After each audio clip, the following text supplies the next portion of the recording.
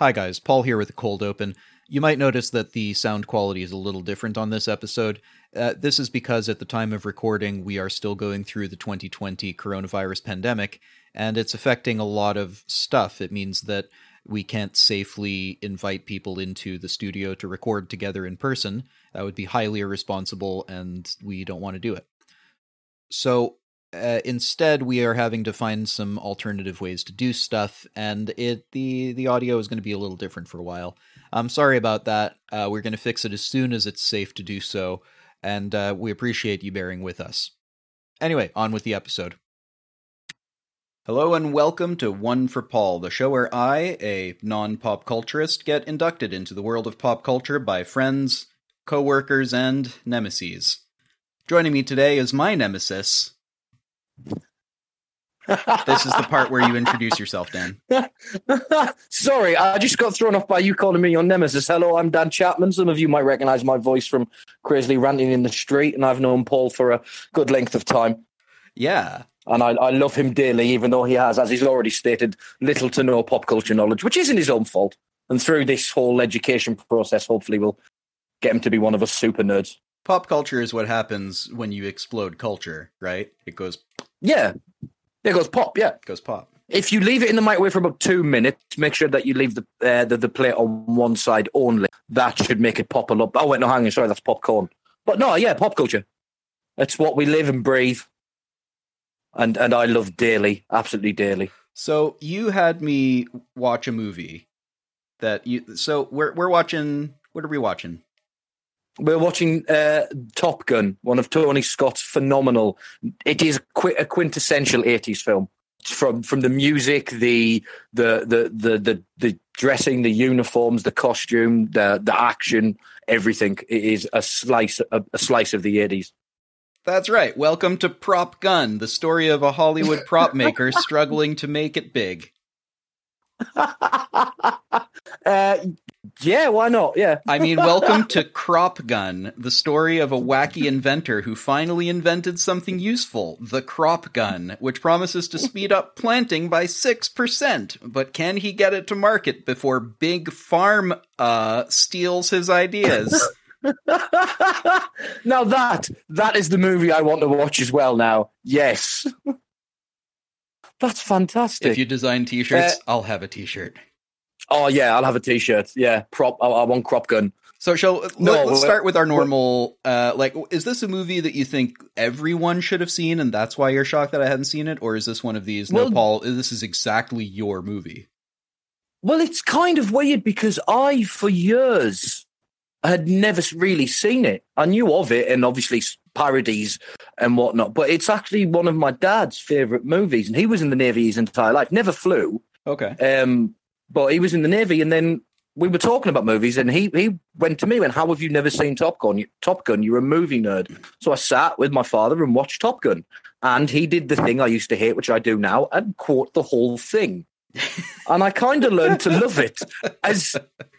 As I said, as strange and as weird as it is, I kind of learned to love it. And it's directed by Tony Scott, and he's not with us anymore, God bless him, but he is one of my favourite directors. And he's also the brother of Ridley Scott, who's not only one of my favourite directors, but also hails from an area near me. He's originally from Durham. So I've got to support the Northeast there. Oh, neat. So, so you're shocked that I haven't seen it for the same reason you were shocked that you hadn't seen it, because it's such a presence in pop culture. Yeah, man, completely. I thought, because it's not. I know. I mean, we've worked together before, and we've spoken about movies before. And I know you don't like the horror and body horror and squeamishy stuff. I'm getting more into it. I haven't before, but you and former co-host Carl Rowland did a great job of inducting me into it. Yeah, we tried to ease you in gently into a gory pool, which I think is the only way you can be eased into a gory pool, to be honest with you. Thanks, I like it here. It's very gory.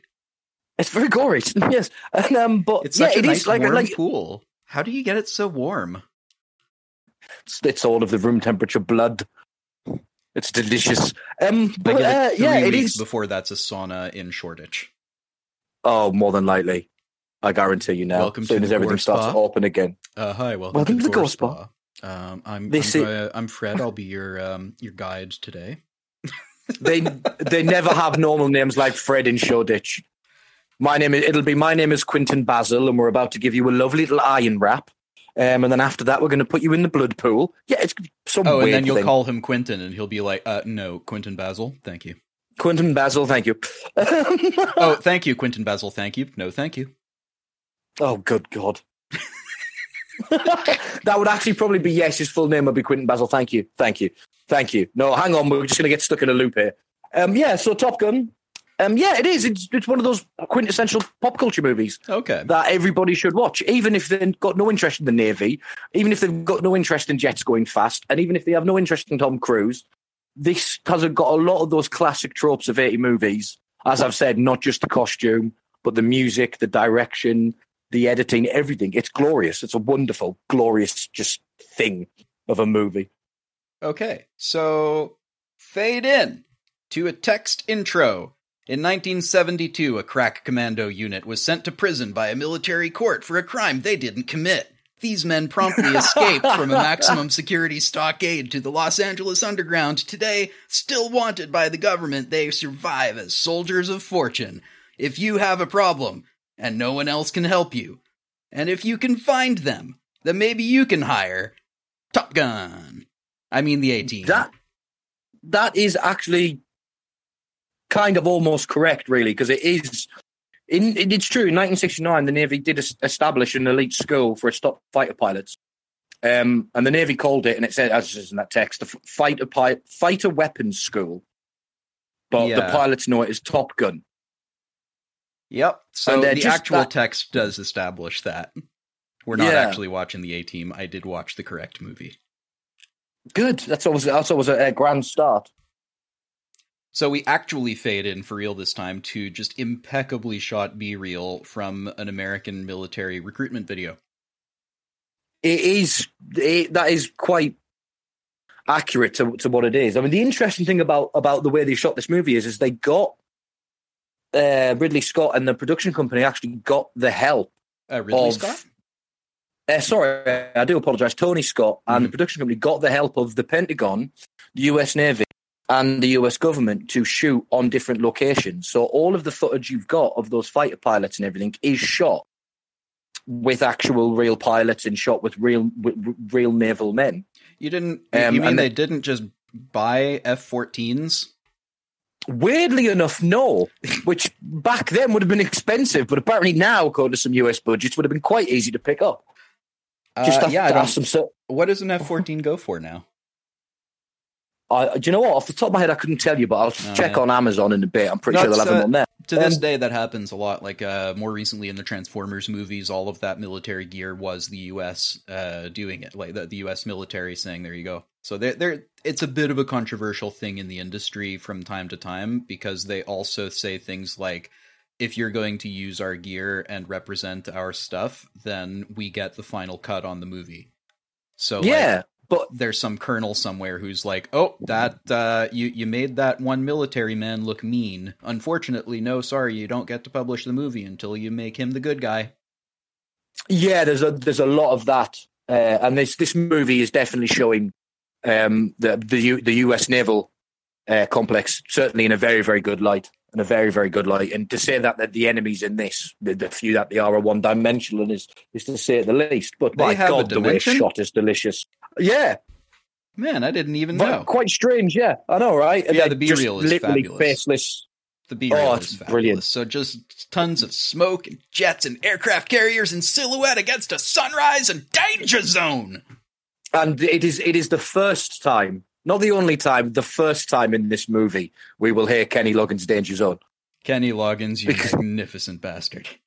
Isn't he just? Because he's also got on this track as well as they're playing with the boys during a scene. We'll get to that scene. Remember, we're doing a scene by scene, man. We got to start with the beginning. So as Danger Zone plays, unfortunately, oh no, somebody said the word bogey, and now there's a black jet with a red star on the tail. In 80s movie language, that means it's evil, and therefore communist. Indeed, yes. The communists, evil baddie communists in this one. Or are they? Who knows? Not yet, definitely evil baddie communists. But they have a red star on a black plane. That means they're communist, right? Apparently so, according to this. So then they play an aerial game of dick waving for a while so that we can establish the faceless evil people are actually faceless and evil. The best way to do that, to show somebody is faceless and evil, is to not give them a face and make them act in a bad way. Yeah, and also anytime you get a close-up on the helmet in which you can't see anything behind the helmet, you just get like an evil sound, like a... It is very much the visual equivalent of the dun dun dun noise. Oh, yeah. So they're flying around, and Top Gun, not Top Gun yet, Maverick, he's showing off his skills.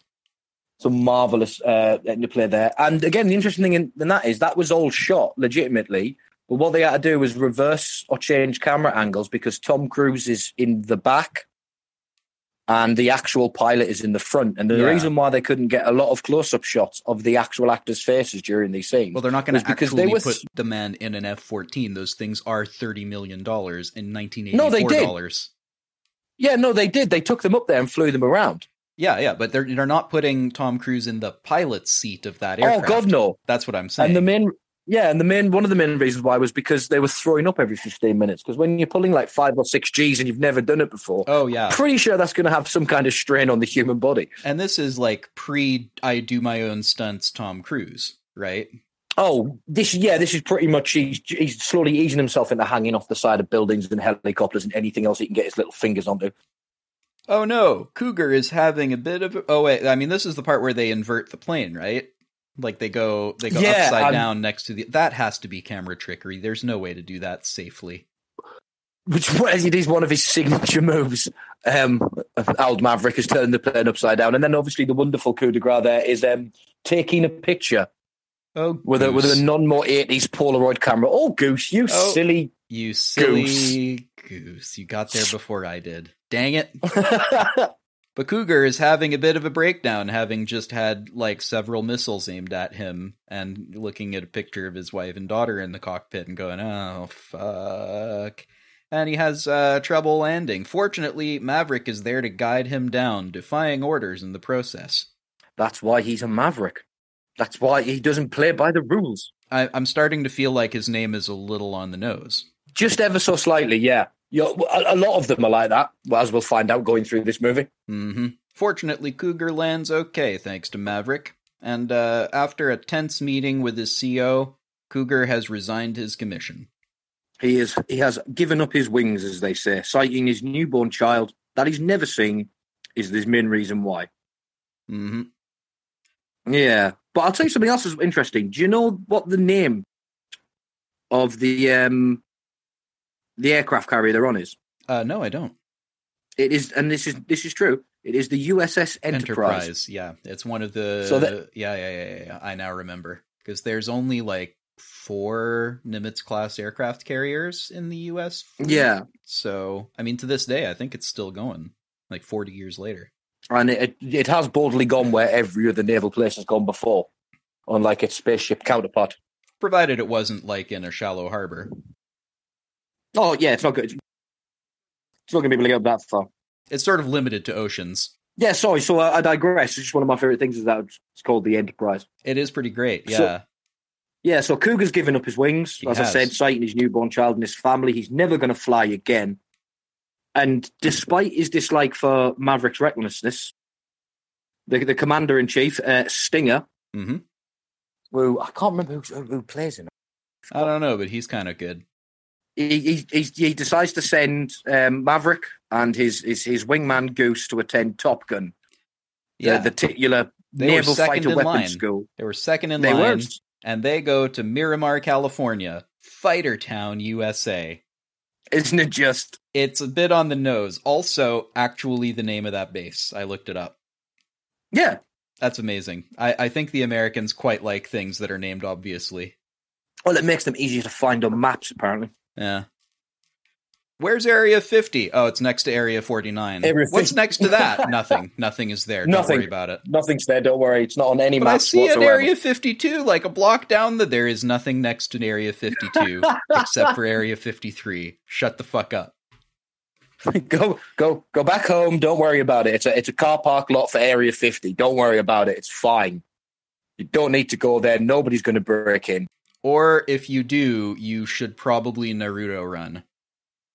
Oh, yeah, definitely. That's the only way to get past guards, God, right? that's a reference that's going to age well. Maverick triumphantly rides his motorcycle all the way there, I guess, while wearing aviator sunglasses, blue jeans, and a leather jacket. This is definitely the most 80s thing I've seen in a while.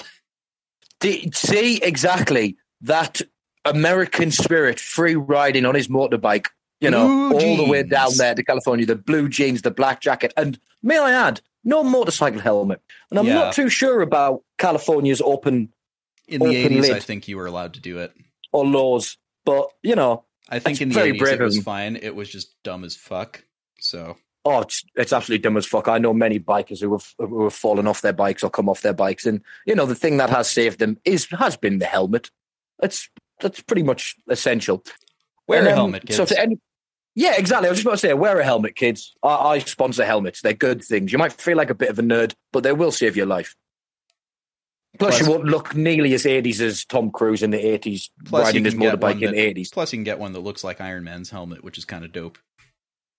Oh, yeah, definitely. I'll be down for that.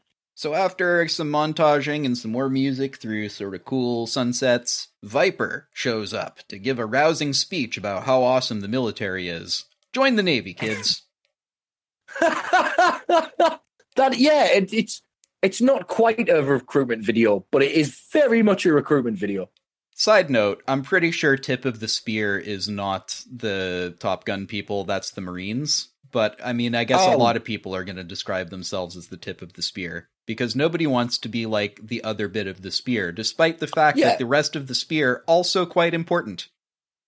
I was going to say that, actually, and nobody wants to be the shaft, yet I would say the shaft is as equally, if not more so important, as the pointy bit of the spear. Because without the shaft, it's not a spear. If you're part of the unit known as the shaft of the spear, then you get to kill people and then deliver one-liners like, "You've just been shafted."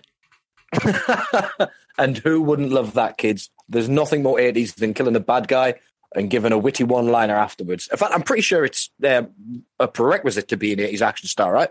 I'm pretty sure. Also, that kind of weird arrogance is a prerequisite to being a pilot, according to Viper, which is the exact opposite of what it actually is. But okay. Again, you're absolutely true, Paul. I love to see the fact that you're getting into the swing of this, and one of the reasons why I loved it, sitting next to my father, who's admiring all of these men for being big, burly men, real men, and I'm sitting there going, these people are... I'm reasonably certain that Tom Cruise is shorter than I am, and I'm not exactly super tall. Right, well, I'll give you my interesting fact number 2 about this. This movie kind of gave credos and added legend to the whole Tom Cruise Apple crate thing. Oh, yeah? Do you know that? Okay. Because everybody knows Tom Cruise is short. Yeah. But he's not really played short people in his movies. I mean, he played Jack Ryan. Was it Jack Ryan or Jack... No, it was Jack Reacher, sorry. Jack Reacher is in the books. He's about 6'2", about my height. And Tom Cruise is, as you've said, shorter than you. And you are of absolutely normal size. I appreciate that. Thank you. They do a lot of very good tricks with having like his co-stars sitting or walking behind him. But my favourite one is when we meet her soon in the movie, Kelly McGillis, sorry, I apologise. Every scene she's in with this movie, she's barefoot and Tom Cruise is wearing cowboy boots with heels. Yep. I mean, let's be clear, having been, like, I've worked on film sets, it's perfectly fine to use an apple crate. That, like, if the character is 6'2", you find a way to make the actor 6'2", right? Oh, yeah, absolutely. Yeah, whether that's camera angles, whether that's apple boxes, whether that's tricky framing, like, it's part of the craft of filmmaking. So, like, I don't think anyone minds it. It is funny to me that, like, the most famously short actor in Hollywood consistently plays these gigantic tall people. I'm like, I get that he's good. Are there no tall people who could also do this? Well, that's it. I don't think there's anybody as a height of a tall person that has the intensity, the charisma, and just the all-out, barely restrained crazy behind the eyes that Tom Cruise has. Speaking of which, they go to the bar now, and as they walk in, they deliver lines like, "Now this is what I call a target-rich environment." Yeah, so like the 3 women in that bar, and there's 500 men. Yeah. They're literally shooting fish in a barrel. Literally. Yeah. I mean, I think by literally you mean figuratively. Oh, sorry, I do apologize. Figuratively, they're not like actually. There is no barrel. There are no fish. There are just women who may as well be for these men. Oh yeah. Look, this thing that I can acquire. It's a target. So at the bar, Maverick and Goose make a $20 bet on whether Maverick can fuck one of the interchangeable women in the bar. Weren't the 80s a wonderful time? Just for role models for men to look up to and for women to want. How do they decide to go about wooing said target? The only way you can, my friend, through the power of music. Through the power of super bad karaoke. Isn't it just? Super bad, super out of nowhere. I didn't know this was a karaoke bar. He just has a microphone now. It is remarkable that all those men know all of the lyrics to You've Lost That Loving Feeling. I don't know the lyrics to I've Lost That Loving Feeling, and I like that song. I like that song, and I'm pretty sure I know only about 2/3 of the chorus. And because of, certain rights and laws you have to abide by, we won't sing it because No, I don't feel like it.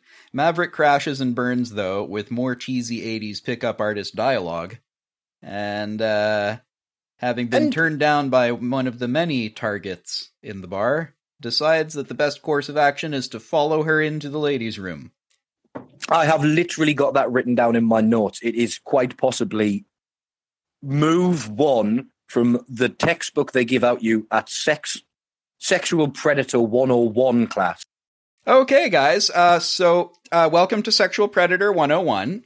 So today we're going to be covering how to really creep the fuck out of your target. First, you need to call them a target.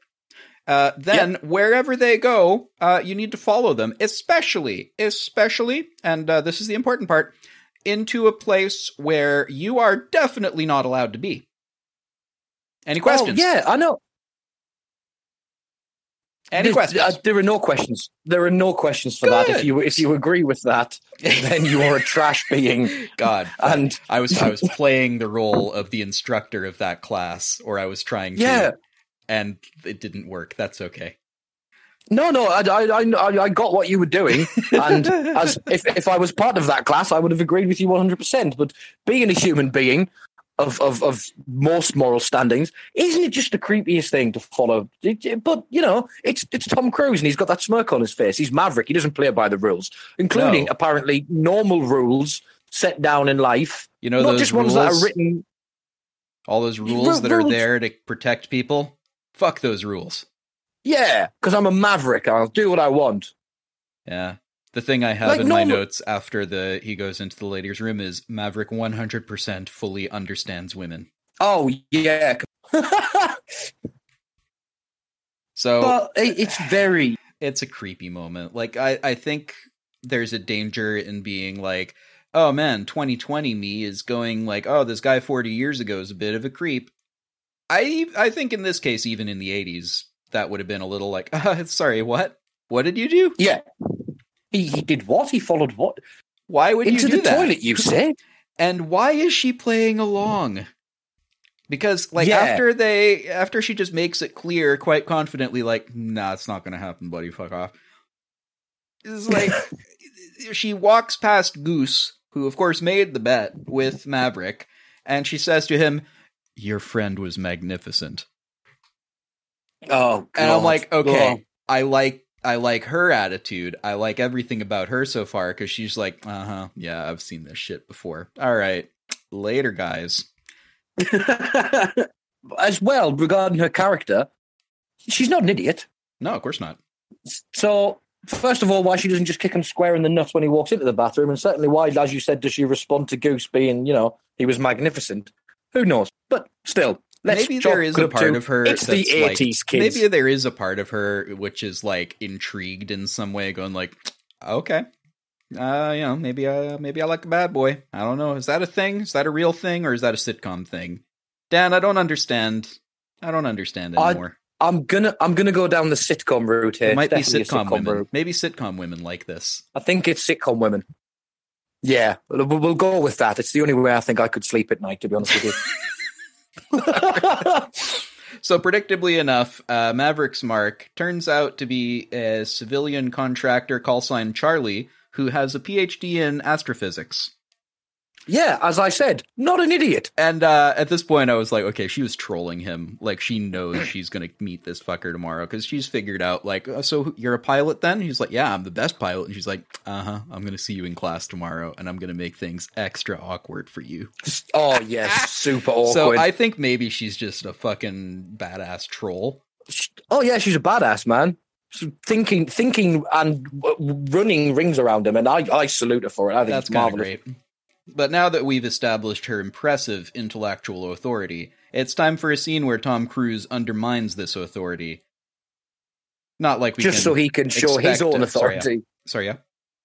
Sorry, yeah. We now get to a scene where she's already undermined his authority, as you said, and now he's going to undermine her authority because that's what real men do, yeah? Yeah, not like we can expect a naval officer to behave like a professional. Of course not. Not with the rigorous training he's gone through just to get to this point. But wait, that would be within the rules. And he's a maverick. He's a good pilot, but he doesn't have... somebody put the word professor in front of his name. Oh, wait, he doesn't have that. She does. Yep. How about Professor Charlie? Thank you very much. And I would always hope, in some semblance of a logical world with rational thinking, Professor would top pilot.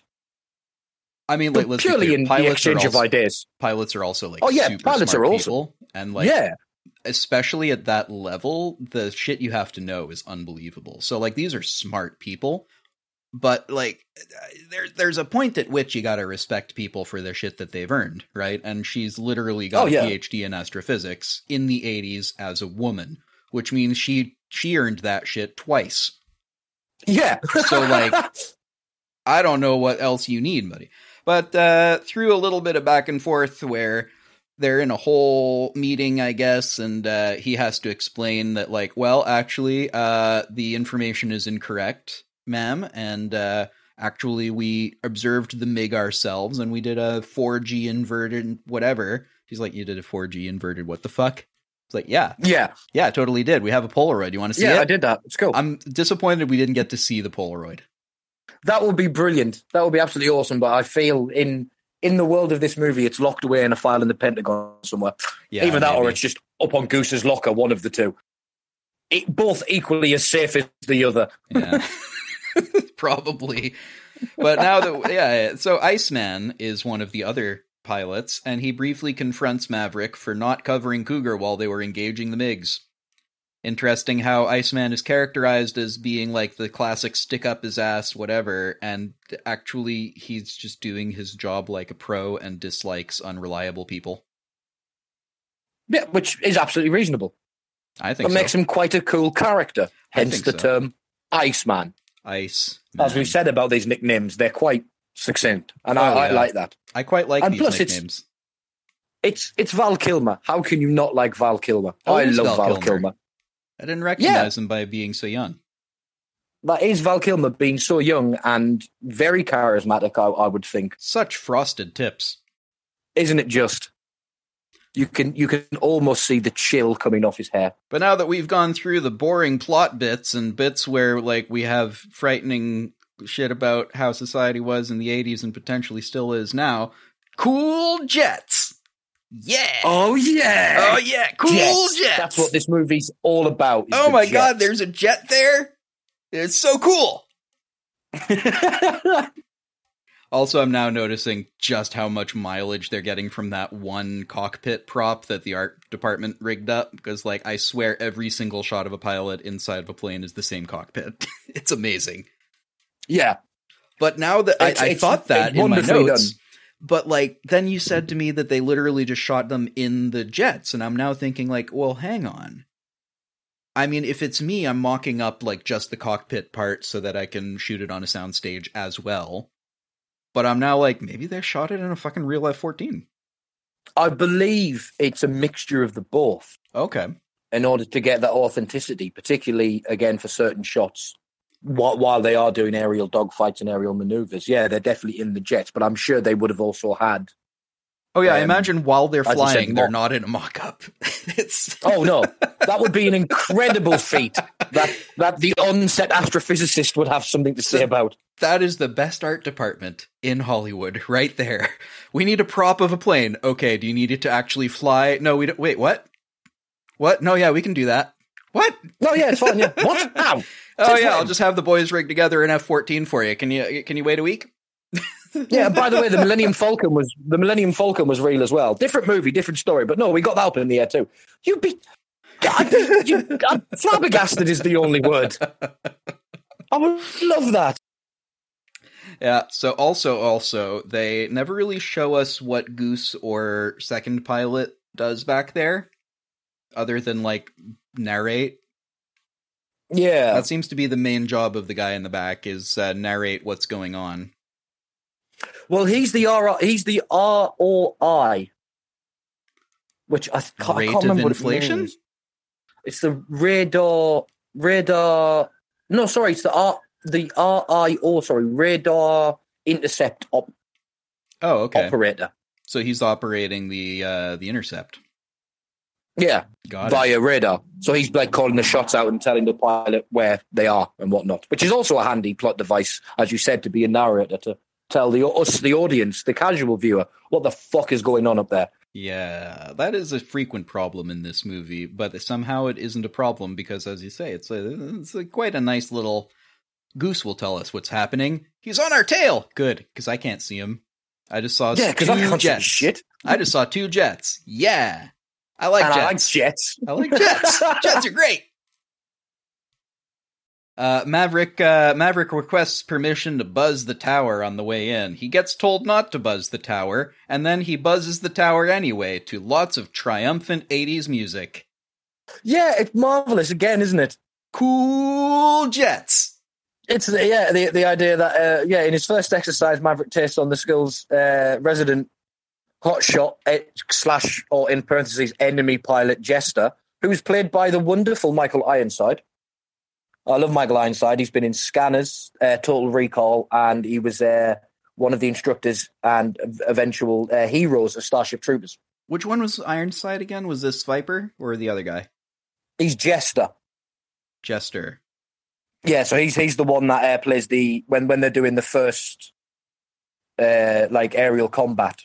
Oh, he's like the guy who narrates the combat. Like, gentlemen, your team if you believe it. Like that guy. Yeah, and was he in Team America? I think he might have been. Was he buddy? Was he like what was his name in Team America? I have the name listed somewhere else, but that was like I have a note on that I was going to come to later. But yeah, this guy's they're all let down by the script in a way because it's like pretty. I can't remember a damn thing the guy says. But before they get to the actual place, they get to the locker room where Maverick broke the rules to win the engagement. Whereas Iceman didn't. Something about a hard floor, so I guess they say you can't go below certain altitude. Yeah, because they're not supposed. They're not. Yeah, it's part of their rules of their combat and conduct. Is they probably can't also like there's a safety thing where there's like that's where they pretend that's where the ground is. Yeah. So, whereas if you pretend the ground is 10,000 feet up, you can't crash into the air, right? Well, physics would dictate so, and would have to go back to our on-set astrophysicist. But I think she'd agree with you. Yeah, gravity. But yeah, I like that. I like that idea of Maverick successfully outmaneuvers him by breaking some rules because hey, he's a Maverick. Fuck you. Yeah. And as you said, Iceman doesn't like this. Yeah, Iceman takes exception to this because he's like, you didn't win. You broke the rules to do. Like, fine, you got the shot on him, but you had to break the rules to do it, which means like in universe, as it were, you crashed into the ground. Like, you didn't win, we won. Fuck you. Because of plot forwarding, it doesn't have any serious repercussions, really. There's a specific line I need to call out. What's your problem, Kaczynski?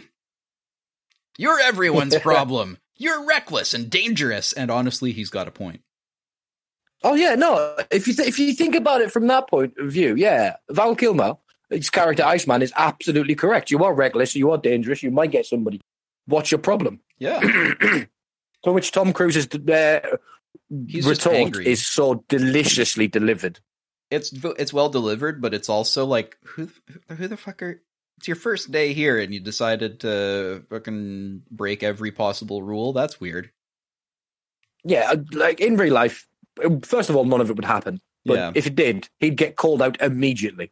But this isn't it. This isn't real life, Paul. No, this is the 80s, and this is Top Gun. So this isn't real life. This is the 80s. Dan Chapman, 2020. Yeah, and think about it, all right? In order to enjoy this movie about cool jets, you have to cool your jets. Just for a moment. It's quite something quite zen about that, isn't there? Isn't now, it? Up to Viper's like office, where Tower Man wants some butts. Well, he would want some butts because his coffee was ruined, so now he wants some butts. Yeah, now he wants some butts. That is, I do that. If somebody spills my coffee, I want some butts. Now we haven't really touched on the homoerotic undertones of this movie. I mean, there haven't really been that many yet. There's been like a few locker room scenes with like dudes with their shirts off, but they're in a locker room. Of course, they're changing. It's fine, right? Yeah.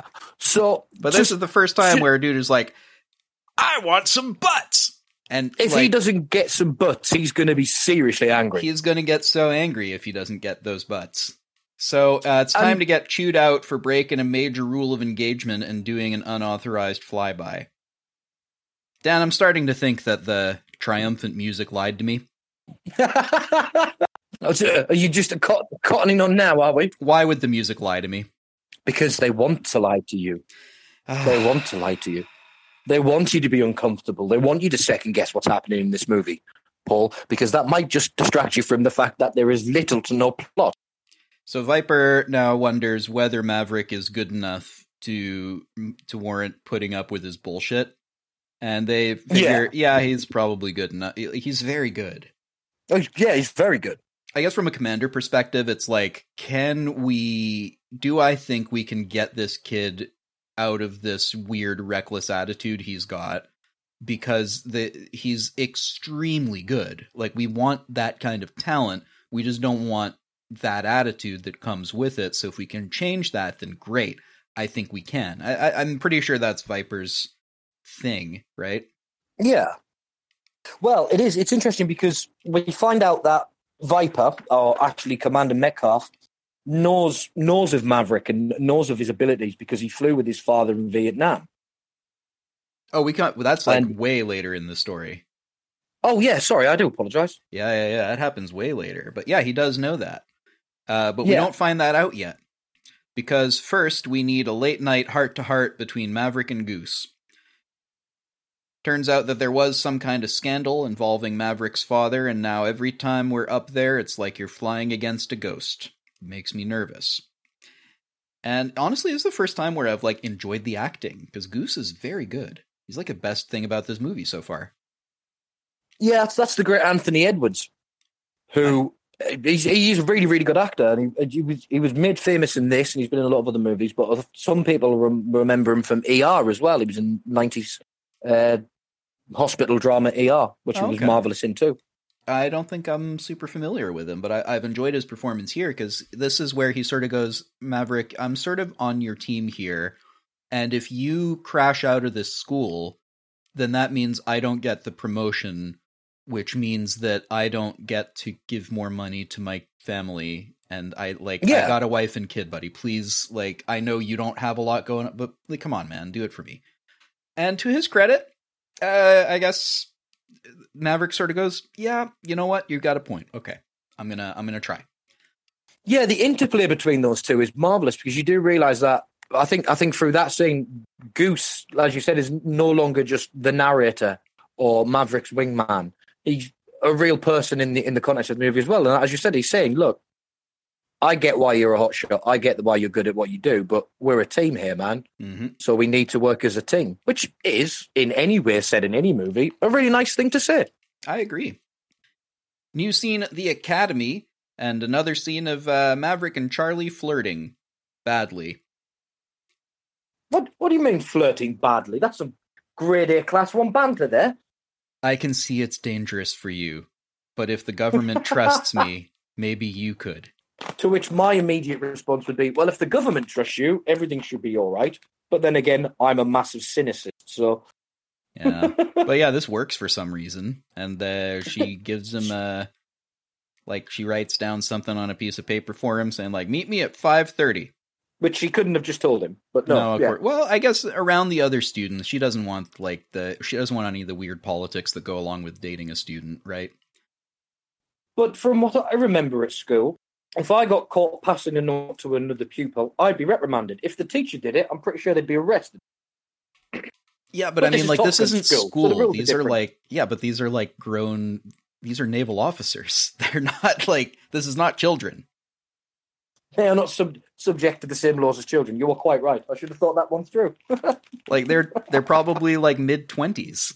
How old is Tom Cruise really, though? Do we actually know? He's ageless. We don't know. Oh, Tom Cruise is eternal. Dan, we have a problem. We're 41 minutes into this movie about elite fighter jet pilot training, and we still haven't had any muscular topless 80s men playing beach volleyball while their oiled bodies glisten in the California heat. I know. I'm as shocked as you. Can we fix that somehow? If only there was a way. How could we possibly do that? I know. By the power of Kenny Loggins again. It's so out of place. I mean, I get that they're military guys and they play sports a lot because, like, it's a good pastime. Sports are fun. I like volleyball, but, like, there's a scene in here, or there's a specific shot rather, where one of them just flexes. Oh yeah, they just flexes. That's purely for the ladies, Paul, and for you to think anything otherwise would open up a whole can of worms. So let's open that can of worms. I kind of like worms. They're useful. This for this entire movie alone, I think this is the scene that has been parodied and talked about and discussed and dissected more than any other scene in this movie, and arguably any other scene in a movie like this from the 80s. And Tony Scott was talking about it before his death in an interview. It would be hard to talk about it afterwards, wouldn't it? Well, yes, that's quite true. And he says that was purely, reasons for that scene were twofold. One, he'd realised up to this point in shooting there wasn't material. It was just them talking about jets or them flying cool jets, which is cool, but doesn't further the plot. And two, he wanted to put more things in for the ladies. And then he chuckles and he went, yes, obviously the boys as well. So around about this time, in the 80s, you know, homosexuality, a lot of people were seeing it as something that was disgusting, and it's absolutely not. If you're gay, it's absolutely cool to be gay. Love who you love, so long as the consent. But yeah, this scene has been parodied and mocked and dissected completely throughout film history. But I like it because in the concept of this movie is just totally hetero bro hangout involving casual muscle rippling games of topless volleyball. What could be more normal than that? I think the word you just said was volleyball, and I kind of volleyball. It sounds like a sport a witch plays. That's amazing. Isn't that Quidditch? Yes, also that. But I don't see where there's a lot of material to write big books and papers on. The song Playing with the Boys is the song they've chosen to play along with so, like, either they intended it to be like, yeah, this is just bros hanging out playing volleyball. That's what we do. Like, that's, you know, it's hot out. Of course you're not going to wear a shirt. Fuck off. Or it's, hey, it's a movie and we're going to put some hot guys on the screen. You like hot guys? We like hot guys. Check it out. This guy's going to flex. Well, that's what Scott said. His literal quote was, I didn't have a vision of what I was doing other than just doing soft porn. And he succeeded, because it's like, that's what it completely is. Completely, there's some wonderful, you know, the sequence relies heavily on action, MTV-style music video, like, editing, and lots of close-ups. Also, have you ever tried to play beach volleyball in jeans? Because fuck that. Paul, I have never tried to play beach volleyball, full stop. Wait, really? I am not shaped for that. I am not built for that. You absolutely are. You're tall and skinny. Oh, flattery will get you everywhere, dear. Like, you absolutely are. You could just reach over the net. Well, yeah, with my Gibbon-like snap-on mantis arms that I have. I have a weird shape. I am a You're weird just a shape. tall dude. Chill. I'm like, no, we should play volleyball sometime. I'll get the oil. But I like it because he says, again, to continue from Scott's point of view, he says, aside from knowing he needed to flaunt some young, attractive bodies in front of the moviegoers, because that's what people like to see on the screen, he was otherwise completely flummoxed. He goes on to quote, I knew I had to show off all the guys, but I didn't have a point of view. I didn't know how to do it in the jets or in the classroom. So I just shot the shit out of it. I got the guys to get all their gear off and their pants off and sprayed them in baby oil. Which, if that was his target, he hit his target. I mean, he did exactly what he wanted to do. So I'm okay with that. And that is the mark of a fine director. It's a funny scene in a way. It's sort of a funny, like, and now they're playing volleyball. Hey, and I'm like, oh yeah, the 80s. I remember now. Do you know what? You know what could have made it only more 80s? As if the cutaway in that had been a proper 80s video dating style star wipe into that scene. Oh my god, yes. That would have, for me, would have just perfected it. I think we've reached peak 80s. But oh no, looks like Maverick lost track of time playing with the boys. And now he's late for his date with Charlie. Good thing he can speed down an inexplicably empty California highway at sunset. What, have you never been to California, Paul? No, I haven't. All of the roads are famously empty. There are no cars in that part of California. No, I mean, if you go to Los Angeles, ignore any picture or video you've ever seen of the Los Angeles motorways. It's all fake news. It's all edited. There are no cars. It's perfectly reasonable and logical to think that he would fly down the motorway at that time in the evening, completely unimpeded by traffic. I feel like it's a perfectly reasonable thing to assume that there would be no traffic in one of the most populated urban areas in the country. But oh well, maybe Fighter Town's in a different place. Maybe nobody commutes. Maybe they're all telecommuting. They're all flying in cool jets. I mean, that's clearly the answer. Everyone in the 80s was either on a date with Charlie or flying cool jets. Presumably after everybody in the 80s followed her into a toilet and then eventually wore down her self-esteem and regards for her own safety and well-being. That's what this movie is teaching me. Yes. Yeah, and then they have a little date there, and they talk about jets, because of course they do, and I can't remember anything about this scene other than, like, you know what my notes say is they talk. Yeah.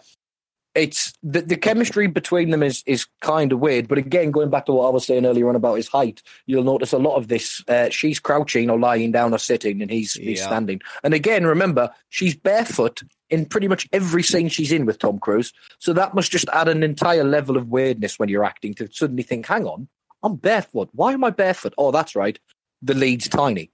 Got it. So yeah, so at dinner, Maverick opens up about his father. He does. Yep, who apparently, as we know, screwed up big time in Vietnam. We don't know how exactly, but he definitely screwed up. So we realise now that Charlie is clearly into him, and who wouldn't be? After all, it's a young Tom Cruise. But yeah, he leaves her hanging, doesn't he? I'm getting bored of conversations here. We need to get back to what's really important. Be real of motorcycles at sunset. Yes, because again, I cannot emphasize this enough. It's the 80s. This is pre-Michael Bay, but by God, we have a sunset, and by God, we have some machines, and we will throw them together, and it will be glorious. Yeah. Well, you say that she's barefoot. I mean, I'm pretty sure that she was wearing jeans and cowboy boots because America. Because America. But there's a whole bunch of just like, will they, won't they? And they mirror each other's lines from earlier in the scene, and Take My Breath Away starts playing again. I don't believe this romance. Take my breath. No. Don't. We don't have that license. But, yeah, if he took her breath, which means she can't breathe now. It's terrible for her. Maybe he will give her some breath. Maybe he will put some breath into her. Maybe he will. Maybe he'll take her up in the jet and force some air into her. Wait, no, hang on, that wouldn't work. Not with G-force. She's an astrophysicist. She should know better. No, you'd have to open the window. No, don't open the window on your F-14. Why is there even an option to do that? Well, we might find out about that later. So, Goose and his wife, though, I definitely get their chemistry, right? And they are on screen for all of 5 seconds, because we cut from the date with Charlie to, I guess, a quick elevator scene where they also, like, she's in a cap this time and he's just come out of the shower after a workout, I guess. He's in a perpetual state of having just worked out or just come off of a mission or actively on a mission. Those are the 3 states of Maverick. There are only 3 states. Some can be solid, liquid, gas, or variations thereof. No, he only has 3 states. Well, the interesting thing about that scene as well, do you know why she's wearing that cap? Nope. This was all shot in post. This was all shot after they wrapped the first time, because they... Oh, so these were all pickups where with Charlie wearing the cap and the way Tom Cruise is, because he started to film, I believe it was The Color of Money. So his hair had grown out and they dyed it. And I can't remember what movie she'd gone on to do, but they'd also changed her hairstyle. So that's why I'm not legitimizing why he's wet, but that's why he's wet, to make his hair look different. He's so moist. So moist. He's just, so very moist. He's just a little wet boy. I don't want to think about that. Oh, Tom Cruise is a little wet boy. I don't even want to know what that entails. Maybe that's one of his states. Wet boy. He's just super slippery. He's just a slippery also, boy. On the roster of some of the worst Marvel or DC superheroes ever, Tom Cruise is wet boy. I'm putting that one up there. What's his power? He's soggy, but he smiles a lot. Well, yeah, if the Human Torch were to blast a flame at him, it would have to evaporate the thin layer of water on his skin first. There would be some steam going on with that. Yeah, it's like super sweat. That's all it is. So, but yeah, they now get to an airport, I guess, and they meet. Goose's wife is coming to visit on the base, which is great, and she's great. Yeah, no, I love them. the interplay between those two. Again, it just goes forward to show you just how much of an actual well-rounded character they want Goose to be. Because as we've said, he starts off as just the kind of almost jokey, literal sidekick wingman. And then you realize that he understands why Maverick's going through what he's going through. And he also understands that they're part of the team, and he wants Maverick to understand that. Now we get to see why he wants to be successful. Now we get to see what he's working for, what he's aiming for. And that's his lovely wife. And as you said, the interplay between those two. He's got motivation. Yeah. And here is the motivation herself in the flesh. But now we got more important things to deal with. Cool jets. Oh yeah, baby, we're back to cool jets. But in a classroom this time. Because we're examining Maverick's encounter with the MiG in detail. Yeah. And Charlie, as the resident expert to whom even Viper defers, assumes her rightful position of authority over the pilots and breaks down exactly what Maverick did wrong. Yeah, which is essential in any training, anywhere. Yeah, absolutely. You gotta do the reflective work. Right? It's not to say that you're bad because you made a mistake. It's to say, how do we not make the mistake again? Yeah. Right? That's called but learning. Once again, her authority... Right, that's learning and stuff. That should be up on a banner somewhere, I think. I could probably make a banner. That's called learning. Brought to you by One for Paul. Yeah. I like that. Once again, her authority is immediately undermined by another pilot whispering to Maverick, "That's the gutsiest move I ever saw." It's like they really don't want the audience to ever think that this lady actually knows what she's fucking talking about. That's what gets me. Well, of course not, because that would undermine just how much of a Maverick is. Yeah, he don't need no rules. He don't need no rules. He's a Maverick. That's the whole point of his name, right? They don't call him rule abider. Yeah, but her reprimand enrages Maverick, who sulks away like a fucking teenager by driving his motorbike away at reckless speeds. Which is the only speed to drive a motorbike in the 80s. I think we've established that. Following him equally recklessly, Charlie crashes into some cars at the intersection and dies. Roll credits. I mean, she drives straight through an intersection while cars around her screech to a halt and slam on the brakes at the last moment. Because of plot forwarding, Paul. Plot forwarding. We must remember this. Yeah, she needs to make some more plot happen. She can't die. Not yet. No, she can't die. Of course not. She gets out of the car, and Maverick yells at her for reprimanding him in the classroom. Doesn't check if she's okay after her car literally got air after going through that intersection, and nearly died several times just now, like a minute or two ago. But it's okay, because she says she's in love with him, so he's not outraged anymore. Well, of course not. And if anything, he should respect her even more, because he, as we've said, he's a maverick. She wasn't playing by no rules, driving a car through the intersection that recklessly. And now, as you said, she's in love with him. If anything, she's more of a maverick. But hang on, if she's more of a maverick than him, then he would have to undermine her again so he could still be a maverick. Oh, don't worry, he'll do that. Okay, we just took a little bit of a break there, and now we're back. And we were at the point where Charlie crashed through the intersection and died. Roll credits. I mean, went through and then told an alternate universe. Yeah, and just told the pilot boy that, like, hey, I know you're upset with me, but it's okay because I love you. And he goes, yes, okay. I get, yes, we're in love now. Do you know what, Paul? I'll be honest with you. It's like watching the movie all over again. He's phenomenal. Phenomenal acting. So they have highly choreographed sex in silhouette against blue light in soft focus because welcome to the 80s. Oof, this sex scene. It's very stiff. Cool. I did not mean that to be. I didn't mean that to be. I meant that I don't believe it because it's very strangely paced. But that's how everybody had sex in the 80s. Did you not know that? Oh, in like super slow motion at all times? Yeah, in real life, not just on movies. In real life, that's what happened. It was all tastefully backlit, and there was a lot of tongue licking, which is quite strange. That's probably why millennials don't have so much sex, because we didn't have enough money to buy backlights.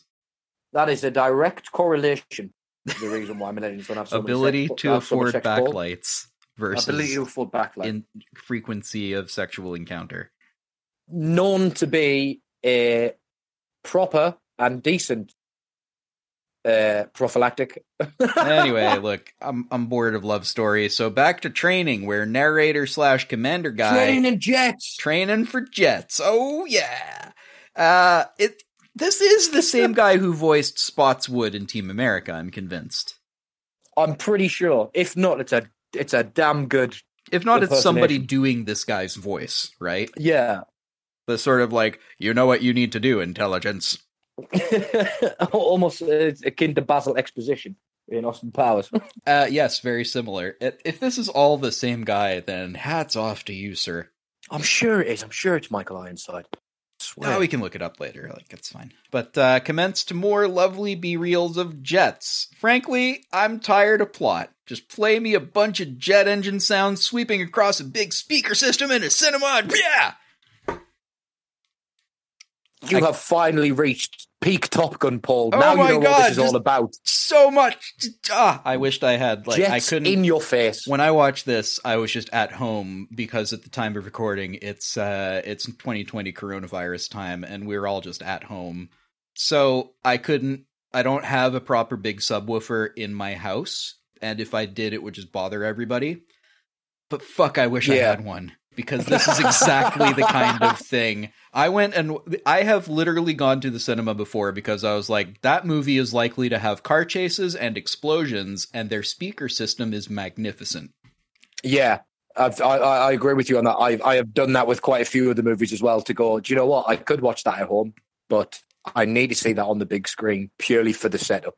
Fast and the Furious 8. Don't care about the movie. The movie was fine. But god damn it. Rampage. Oh yeah, also. Watching Rampage in the cinema. It's mostly just that they have those gigantic subwoofers, and that's wonderful. Anytime I can feel anytime I can feel jet wash in my chest, I'm just gonna be happy as hell. So, you remember life before CG? Because there is a real difference in how this feels compared to, like, I don't care how beautifully animated your current day thing is. We're watching real fucking jets. Yeah. And that's amazing. It is absolutely fantastic, as we've spoken about, to see that they went up there, they did these aerial fights to the best of their ability, to what they could do, and with the machines they had.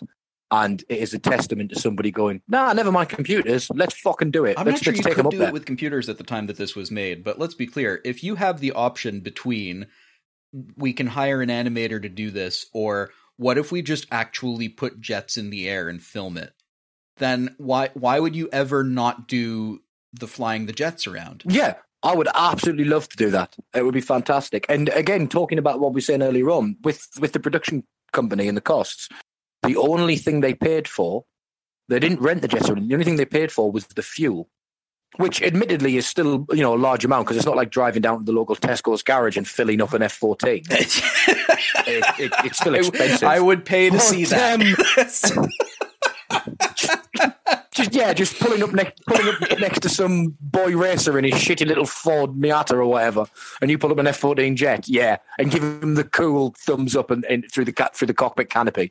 I would love that. And all you say to the guy is, "Cool car," and then you take off. Literally take off. Hopefully burning him in some horrific jet wash as you go past yeah, him. that That'll stuff be heats fantastic. up like crazy. So it turns out that abandoning your wingman is a bad idea. Who knew? Yeah, so Maverick gets told off. Almost as if it was completely counterproductive to having a wingman. Right, why would you have a wingman? But again, You're a Maverick. that's in the rules, and he's a Maverick. Yeah, Why would you have a wingman? stay in character, Maverick. Now's not the time to be going by the rules. You have one character trait, stick to it. Yeah. So, in the locker room, Maverick gets told off by everyone for not being a team player, and honestly, now to his credit, he seems to be internalizing this a little bit, right? Like, when Iceman says, "You're dangerous and foolish," he doesn't, try to say anything to Iceman. He just sort of goes, "Yeah, I guess, yeah, okay." Maybe he's learning a lesson. It's possible he's learning. This is what we call character development. That's what passes for character development in this film. It's what passed for character development in the 80s.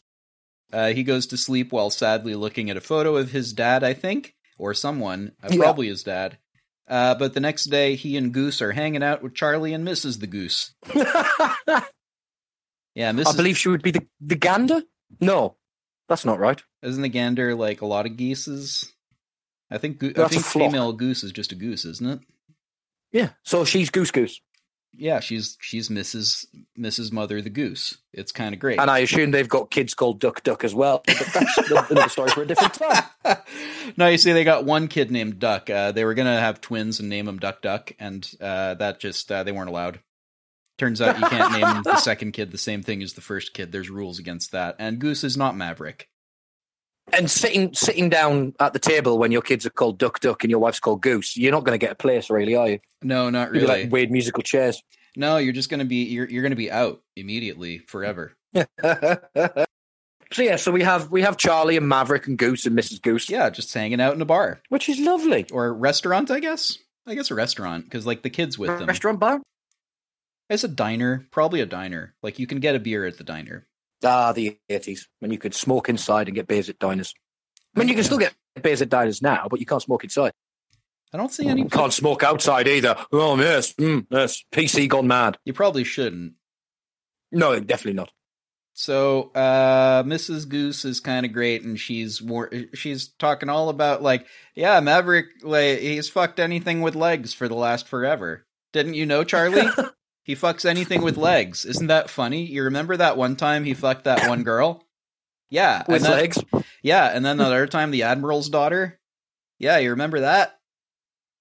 But don't worry, because you love him now, so all of these things can instantly be forgotten and forgiven. Yeah, but he's super in love now, and he's definitely not going to repeat old patterns, because that's not the way that people behave. And of course not. That's well within the rules, and as we all know, he abides by the, oh, wait, hang on. Oh, no. It's Maverick. Well, hopefully he learns his lessons before too long, and Maverick becomes a thing that he was, turning his thing into... anyway, so he... I quite like the whole... this is another one of these Goose and Mrs. Goose are kind of the great, because... Yeah. Kind of the great. Jesus, Paul, you can English today. They're kind of great, and... That was top-notch Englishing, I must say. I have spoken this language before. As somebody who sounds like this, I was say, as somebody who sounds like this constantly, to have me talk to you about your Englishing, Paul. It's okay. I've spoken English before. That's fine. So, I buy their love is what I'm getting at. They seem like a lovely young couple who are, young family, super into each other.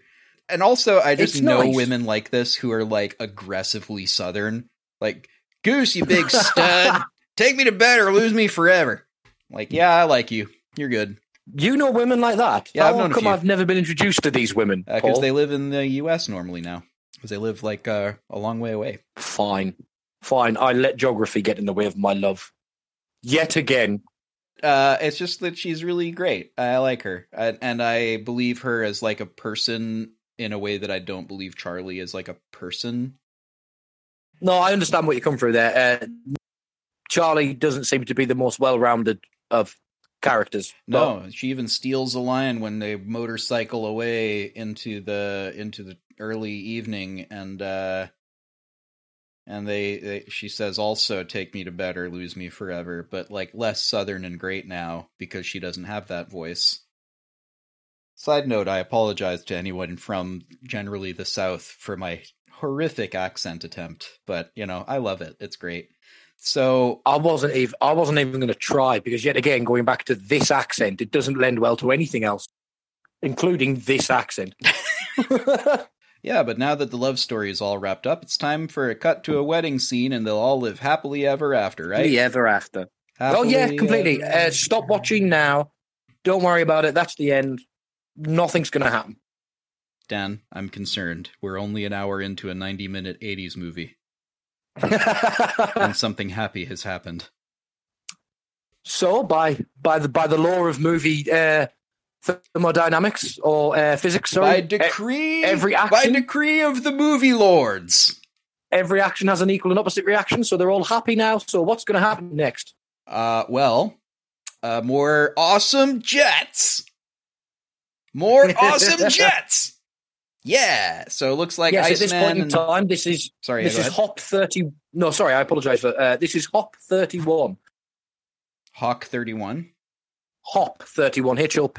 Oh, so every time they do a mission, it's called a hop. Oh, okay. And in Maverick's flight history, as it were, this is his 31st. So this is Hop 31. I thought it was. I thought that was called a sortie, like a sortie, like an exit.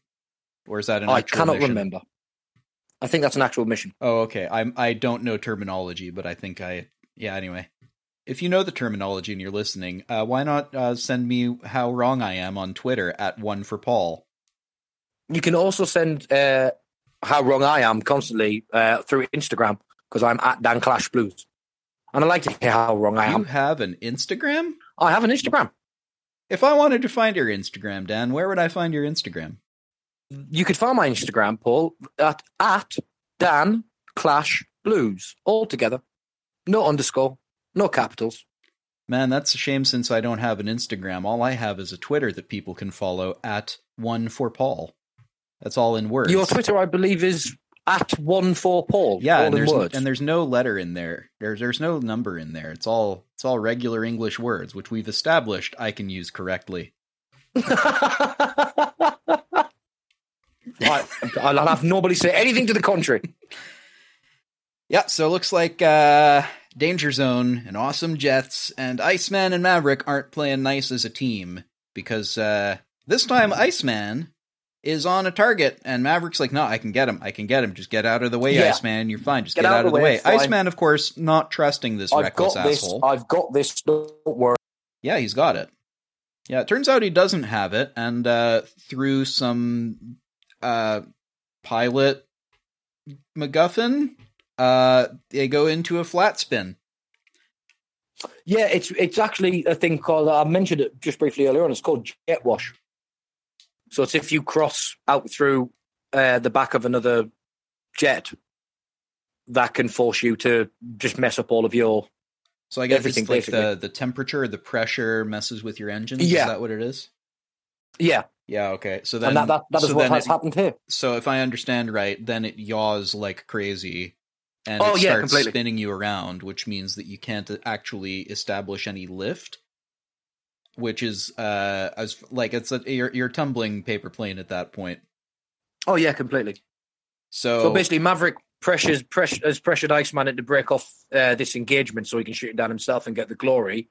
but Maverick's F-14 flies through the jet wash of Iceman's aircraft, and it's called a flame out of both engines, and therefore he goes into an unrecoverable. Sorry, I can't English either. Good team. Flat spin. Yeah, so I looked up what a flat spin was, and it is legitimately terrifying. I'm just not a pilot, so I'm not going to pretend to know what I'm talking about. But it's a plot device, all right, and they crash, and they're forced to eject, and Goose has to be the one to pull it because G-forces have pinned Maverick to the front of the controls, which I actually quite like that as a detail. Like, you could be in a position where you're pinned to the controls, except aren't they normally wearing one of those crazy 4-point harnesses? I believe so. But again, plot forwarding, Paul. Let's not get harnessed up in the details. It was the 80s. Nobody wore a seatbelt. They didn't wear motorcycle helmets. They didn't wear helmets. What's safety? I don't understand. But they did know all the words to You've Lost That Loving Feeling. So the payoff is kind of, it's good. So what you're suggesting is that I should stop being safe in order to learn song lyrics. I don't know the direct correlation, but let's go with yes. I know. I like you. No, be safe, Paul. Got it. I would rather you be safe, and I would rather everybody out there listening be safe. Be safe, kid. Wear a mask. Wear a mask. And a bike helmet. And a 4-point harness. At all times. At all times, whether or not you're in a jet. Because they just look cool as well. And if you're into that kind of thing, hey, more power to you. So they're forced to eject, and Goose gets rocketed neck first into the canopy. Yes. Goose barely succeeds in yanking open the canopy eject handles. Mm-hmm. But the pilots, they do eject, and unfortunately Goose crashes into the canopy, and this causes his death. Also, on a separate note, this also started aeroplane design companies throwing frozen gooses into the canopies to see if they... Well, no, they do that anyway. It's called bird strike. Oh, yeah, it's absolutely not true at all. But I just like the correlation between Goose hitting his head and them throwing frozen gooses at planes. I found it morbidly funny. Well, here's the funny thing. They legitimately do stuff like that, but it's not from the inside, it's from the outside, and it's for a thing called bird strike, because sometimes your jet's just going to fly into a bird, right?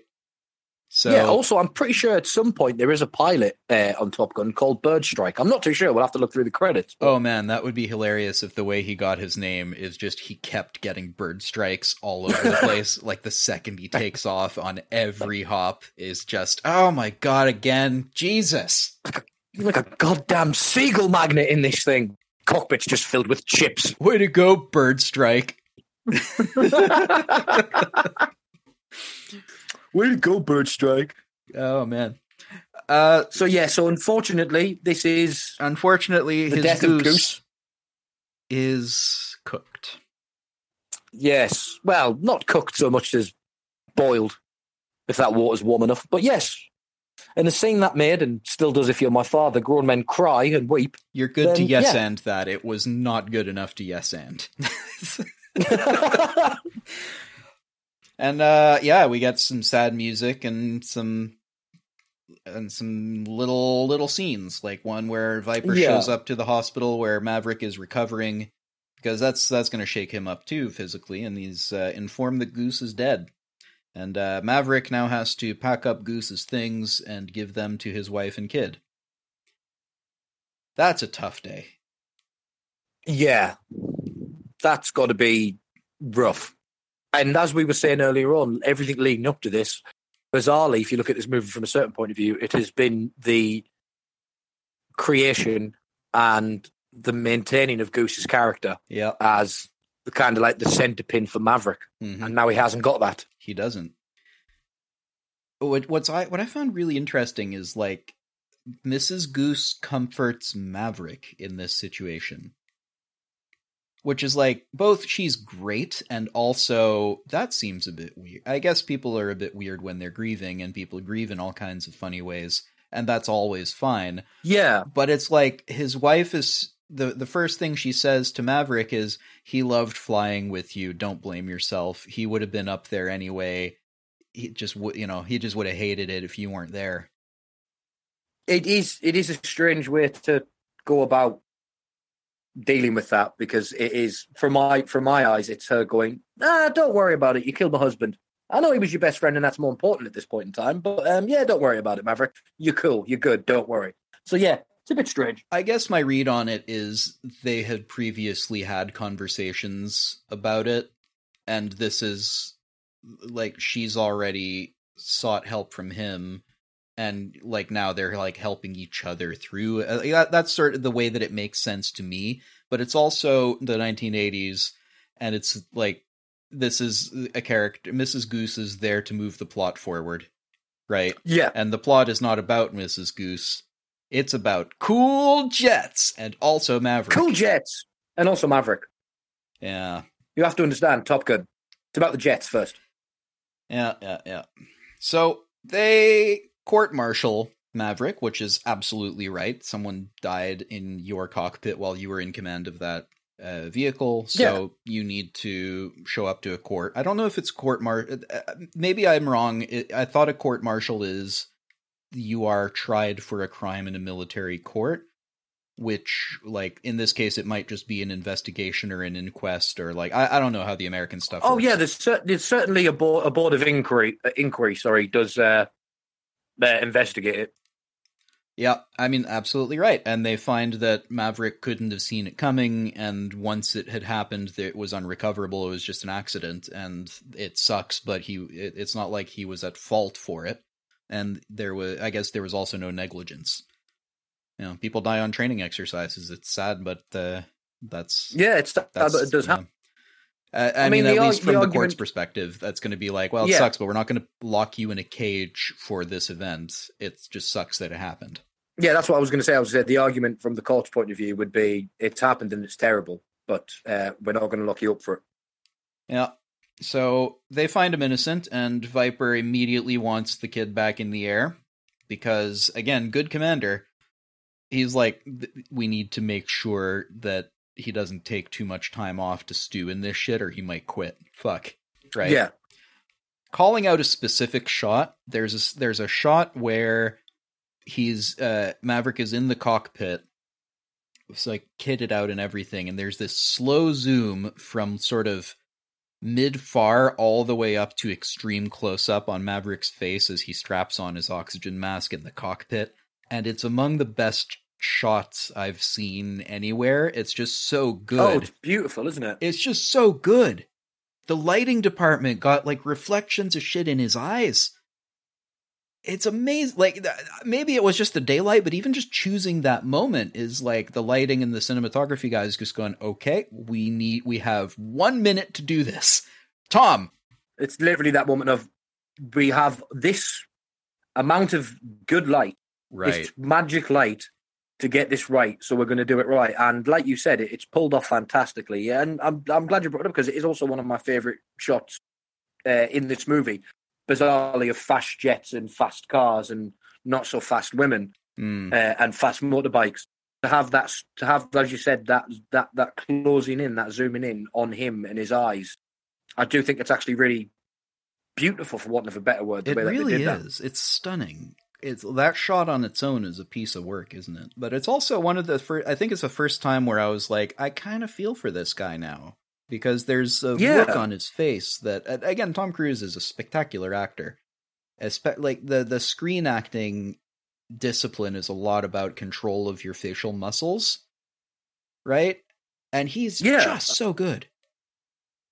And you've got to be thinking as well, if you're looking at it through his eyes of his character, of Maverick, everything that must be going through his head to be back in that plane. Like, he doesn't want to kill another guy. He doesn't want to die himself suddenly, like the Maverick crazy, like, wait, hey, I'm just going to do reckless shit all over the place. You can fucking deal with it, you know? Yeah, and now he's like, it's gone from his eyes. That attitude is now, I now understand that kills people, and I like those guys. So, yeah.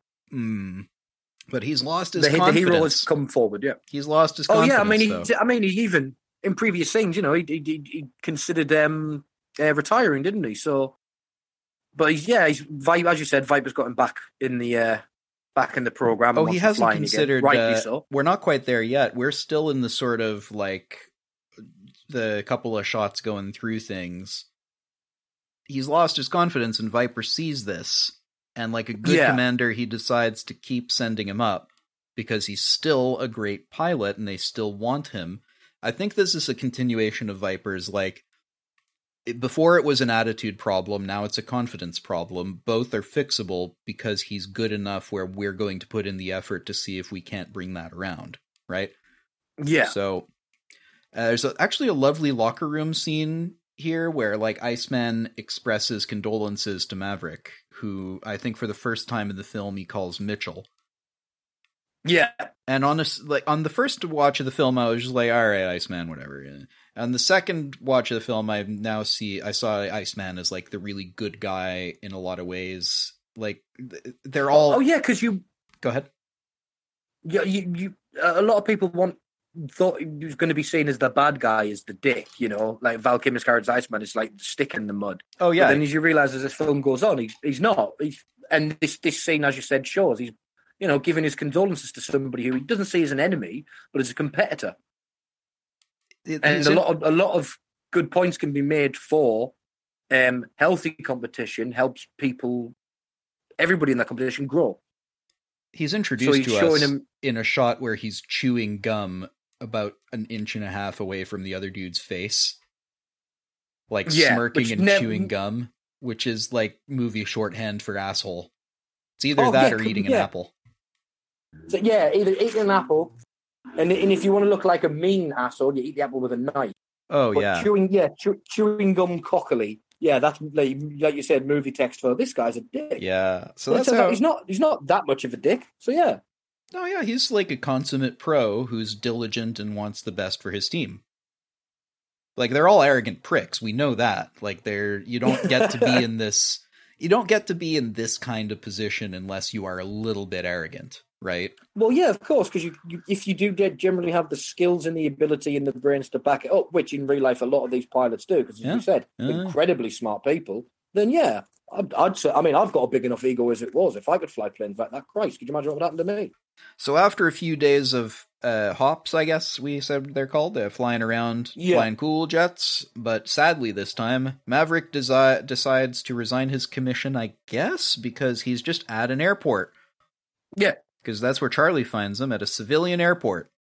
It's like where he goes to hang out to look at the non-cool planes. Yeah, I guess that's where he goes. But Charlie shows up and says, like, well, you were going to leave without saying goodbye? And he's like, yeah, pretty much that's the size of it. She's like, well, I got a job offer in Washington, but I was going to say goodbye, dude. Like, that's not cool. And he's like, yeah, no, you're not. You're right. It's not. Anyway, later, I guess. Yeah. So they're broken up. Roll credits. Later, I guess. It's a tragedy movie now. Yep. Not actually. That's what's happened. That's what's happened. That's the actual real end of the movie. No, everything else was just a fever dream after. Yeah. But you know what? She's got the right of him, because dude's never going to be happy until he's going Mach 2 with hair on fire. Well, that's a surefire way to cure the blues. I mean, I don't know of another way. When you're really sad, you just got to go fast.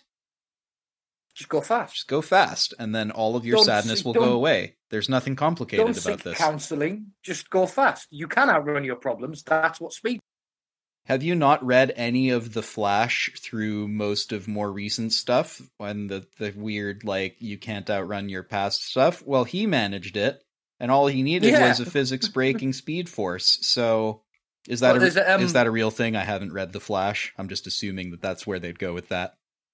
Oh, no, he if you watch the TV series as well, and I'm sure if Carl's listening to this, he will be yelling and screaming at us right now, but I'm pretty sure that's the entire plot of every season of The Flash. Oh, I'm pretty sure the Flash is the guy who moves like slightly faster than regular, right?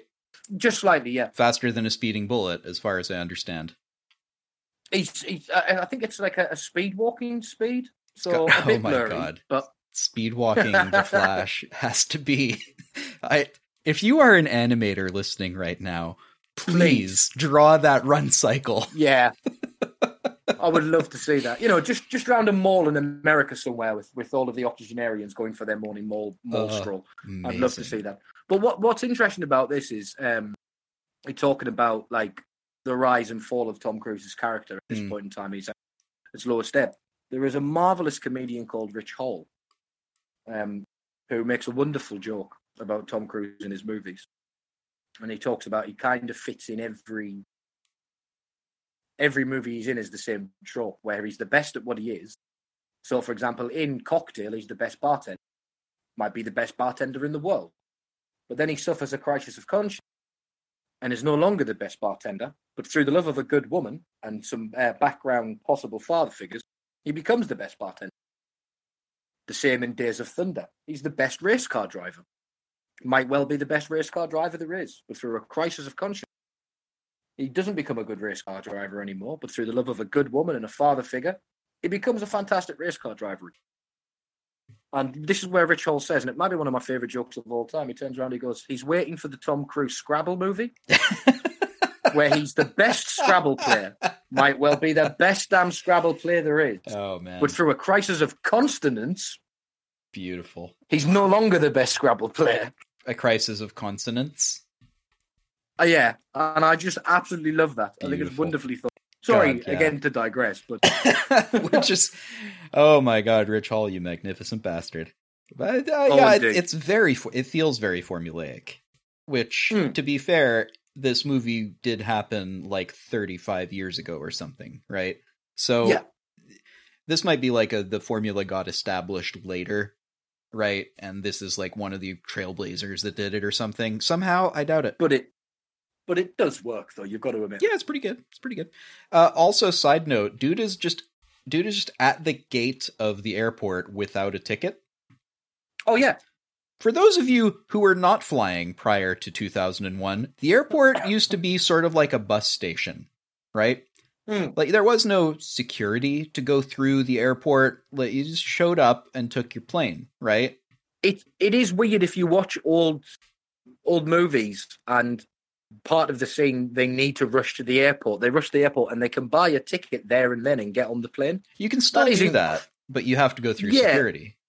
And it is incredibly hard to do now. And also you need to like show them 6 forms of ID and stuff because like, as it turns out, there's a couple of things that happened between then and now, which caused the whole world to be like, wait, airplanes are dangerous? Yeah. There was a few things which we won't go into. Yeah, we don't need to go. But yeah, like it's obvious. Like before 2001, you could just get on a plane most places, especially if it was like a domestic flight. Like you could it's a bus. Oh yeah, it is an Airbus. That's what they were called, wasn't it? Airbus. Airbus is the name of a European company that makes airplanes. Yes, they're that. Right, but it really felt like a bus station. So like thematically for the younger guys out there, let's be clear. He is not sitting at an airport having already bought a ticket and committed to like he didn't book this ticket 3 months ago, right? Like this is not where we're at. You could just show up, buy a ticket and leave. He just showed up and was like, I wonder if I should buy a ticket. Right? That's thematically what's happening. So if you replace airport with bus station in your mind for that purpose, that's what's happening. So, but if they'd put him in a bus station, it wouldn't have been nowhere near as sexy. Yeah, but also, like, he's a fly guy, so, like, having someone else fly him is, like, that's gotta be weird.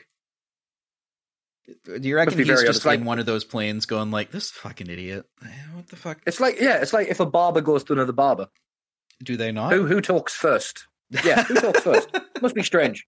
It's what you call a bus driver's holiday. So quite odd. Yeah. So he's at the airport now. Sad Maverick. Sad Maverick is sad. Fortunately, Charlie is there to call him Pete Mitchell for the first time, and he goes like, "Oh shit, I'm not me. I'm Maverick. Better be Maverick again." Yeah. So that's what almost like she's found out my secret identity, which would be in all of my military documents and papers anyway. And that's how he introduces himself to people. No, he surely would just introduce himself as I'm Maverick. I mean, I'm Maverick. It wouldn't lead to any, and so's my wife. It wouldn't lead to any kind of confusion whatsoever, would it? This is Mrs. Maverick. Mrs. Maverick. And these are the 2 kids. Maverick Jr. Yeah. And Little Goose. Oh. So, instead of leaving, Mitchell goes to seek help and advice from Viper at his house on a Sunday. He does not take his sunglasses off indoors until it's appropriately dramatic to do so. While looking at a picture of his dad on Viper's wall, and he does the sunglass take-off move that we, like, you know the move. Everybody knows the move. If you just say that, people are already imagining it in their head. Oh, yeah. So he does that, and turns out Viper flew with his father and decides to divulge classified information to him that could end his career. Viper's career, that is. And turns out his dad was like a superhero. This is classified because the battle took place on the wrong side of a line on some map. Yep. Which I will point out is exactly the thing that Maverick did wrong when he was first chewed out. Indeed. He went over an imaginary line for a second to get the shit done. So we're starting to say, Viper's got some weird subtext character development that is never actually developed, but sort of developed around him. And I'm like, okay, the writers know what they're doing. That's kind of great. Yeah. Why didn't they do that for Charlie? Why? Because they'd wasted all the rest of the budget on jet fuel. They wasted all the rest of the talented writers on just developing this one dude who's got 6 minutes of screen time. They were all writing the choreography for that volleyball scene. I think that's what happened. Amazing. Yes. So we find out that he flew with Maverick's father. Yep. The excellently named and more probably named Duke Mitchell. Duke Mitchell. The Duke, which is such a cool name. Yep. Better than Pete. And as you said, he was killed over neutral airspace in Vietnam. Which, as you said, a line on a map. I'm pretty sure it's quite strange. But you're all right. It's pretty much what Maverick did. Well, sort of thematically, it's not exactly what he did, because one of them's an international sovereign border, and one of them is whatever. But the thematic, like, it's an imaginary line somewhere, and we didn't respect the line to get shit done, and it turned sour, but we got the job done, so whatever, the mission won. And that's sort of what Maverick's argument was earlier, right? So I think that's why Viper puts up with this arrogant little prick, because he's not only really good, because clearly he's not as good as Iceman. Iceman is like the fucking best, right? This is the second best, and this guy who's into like the elites is also like, hang on. I think I get this kid, and also I'm exactly that way, and I like it. So let's see what we can do with this guy, right? Yeah, I think it's quite interesting the way he's gone. I see a bit of myself in this kid. I'm like this kid. So yeah, let's like you're right. Let's see what we can do. Which is reckless in itself, but hey, he's also a maverick. He is. He's a maverick Viper man. So after a dramatic drive past Charlie's house to watch more cool jets, Maverick decides to show up to graduation anyway. Granted, a little bit late. I guess he graduated anyway. Like, he didn't have to do anything else. It was just like, oh, you've got enough points to graduate tomorrow, so like either come and graduate or don't, I guess. And I'm like, is that an option? Can you just not show up?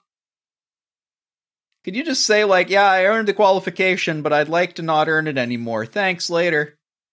Well, isn't it like, Can you unearn your driver's license is what I'm getting at here? Can you just show up to a DMV and be like, hi, I don't want this anymore. Later. I'm pretty sure, yeah. You can do that, but it's a very strange thing to do. Like, I guess if you're in your 80s and your eyesight don't work and it's not safe for you to, then you should probably do it when, like, you're supposed to. Well, unless you remember the royal family. No, of course. What do you mean? They're the best drivers. Yeah, definitely. You know all that driving they do all the time? Really well? Well, only if they're on their own private land or careering into other people. I have no idea what you're talking about. Clearly, you don't know the same royal family that I do. There are many royal families. We couldn't possibly state who we're talking about. No, of course not. So Iceman wins his place on the coveted plaque, and everyone else sets aside their formal rivalry to approach each other as colleagues. We should have mentioned before, there's like a plaque that they introduced at the briefing where they were like, if you're the best of the best of the best, because we're all the best of the best here, but if you're the best of the best, if you're the best of the best of the best, then you get to have your name put on this piece of tin. Yeah. which will show the best of the best that you are the best of the best of the best. And those that are hoping to become the best of the best, but are simply will learn about the best of the best of the best through us, the best of the best. Yeah, because you know how many people read those plaques, don't you? That's immortality right there. But first I've got to do that sunglass move. Oh sunglasses my God. move to read the plaque. Oh, that was the second day of training. Okay, gentlemen, we know that you can fly planes. We need to instruct you in the aviator sunglass maneuvers. Maneuver 1, cool sunglasses takeoff maneuver number 1. Grab the stem on the right side with your right hand. You may only use the forefinger and the thumb in this maneuver. Grab them at some point behind. I recommend reasonably close to the lenses, but you can move them a little bit further back if you're feeling a bit saucy that day. You will... Do not touch the lens. Do not touch the lens. Do not approach the lens. Do not look at the lens. But you may tear the sunglasses off of your face with a forward and leftward motion. Okay, gentlemen, you try it now. Here are your standard issue aviator glasses. These belong to the military. If you break them, you will pay to replace them. They are part of your essential kit. If they are destroyed or damaged, it will come out of your paycheck. Like, side note, I am absolutely certain, knowing anything about military stuff, that if there has to be, like, a uniform policy for sunglasses. I guarantee you there is. There's got to be. Anyway, so Iceman and Maverick. Yeah, they're besties now. They are after a lot of yelling and very vague, longing, loving stares. Yeah, they are now besties. So that makes them besties. So that makes them the besties of the besties. After long conversations in the locker room together with their shirts off. Well, that's how everybody else becomes friends, isn't it? That's how we became friends, wasn't it? No. Whipping sunglasses off each other's head in a locker room. Oh, no, sorry, that was a fever dream. Oh, no. You're breaking rule 2 of the sunglasses take-off maneuver. You see, you have to tear your sunglasses off of your own self and never off of of another person. Oh, that's where I've been going wrong. That's why I didn't graduate. That's a different maneuver. Oh, did I graduate? I don't know. I didn't show up to get the plaque, so it's because I'm a maverick. Probably. Yeah, so but Ice and Maverick are cool now. But now, oh no, graduation is cut short, and like they only have had 6 glasses of champagne each, but now they need to go on a mission. And they've all had, so Ice and Maverick, of course, are going on the mission, but oh no, Maverick doesn't have a co-pilot. That's all right. He could fly solo. But wait, no, that wouldn't be right. He couldn't fly solo. No, he couldn't. So someone will have to fly with him, and if he can't find someone to fly with him, then Viper will fly with him. Yeah, team! Hooray, America! Fuck yeah! Fuck yeah! Team America! Cool jets! So on to mission. Iceman approaches the CEO about whether Maverick is the right choice for this, because again, dude's got a point. Hard to trust, like, this kind of reckless wildcard character. And Maverick overhears this, and I guess the facial acting here is the thing that gets me, because he's like, you can tell he's like, shit, I got some shit to prove now, don't I? All right. Yeah. And I further appreciate how they're not reusing B-Reel in this film, because they must have gotten, like, hours and hours of just gorgeous, gorgeous footage, right? I mean, wouldn't you? You're on a military base and like, here, just shoot these planes all day. Oh yeah. Wait, no, with the camera. Thank you. We got into trouble from the last one. No, use the camera. Oh yeah, like a lot of the footage they got, bizarrely they used, because when they did go to revisit the idea of doing Top Gun 2, Electric Boogaloo. Yes, Electric Boogaloo.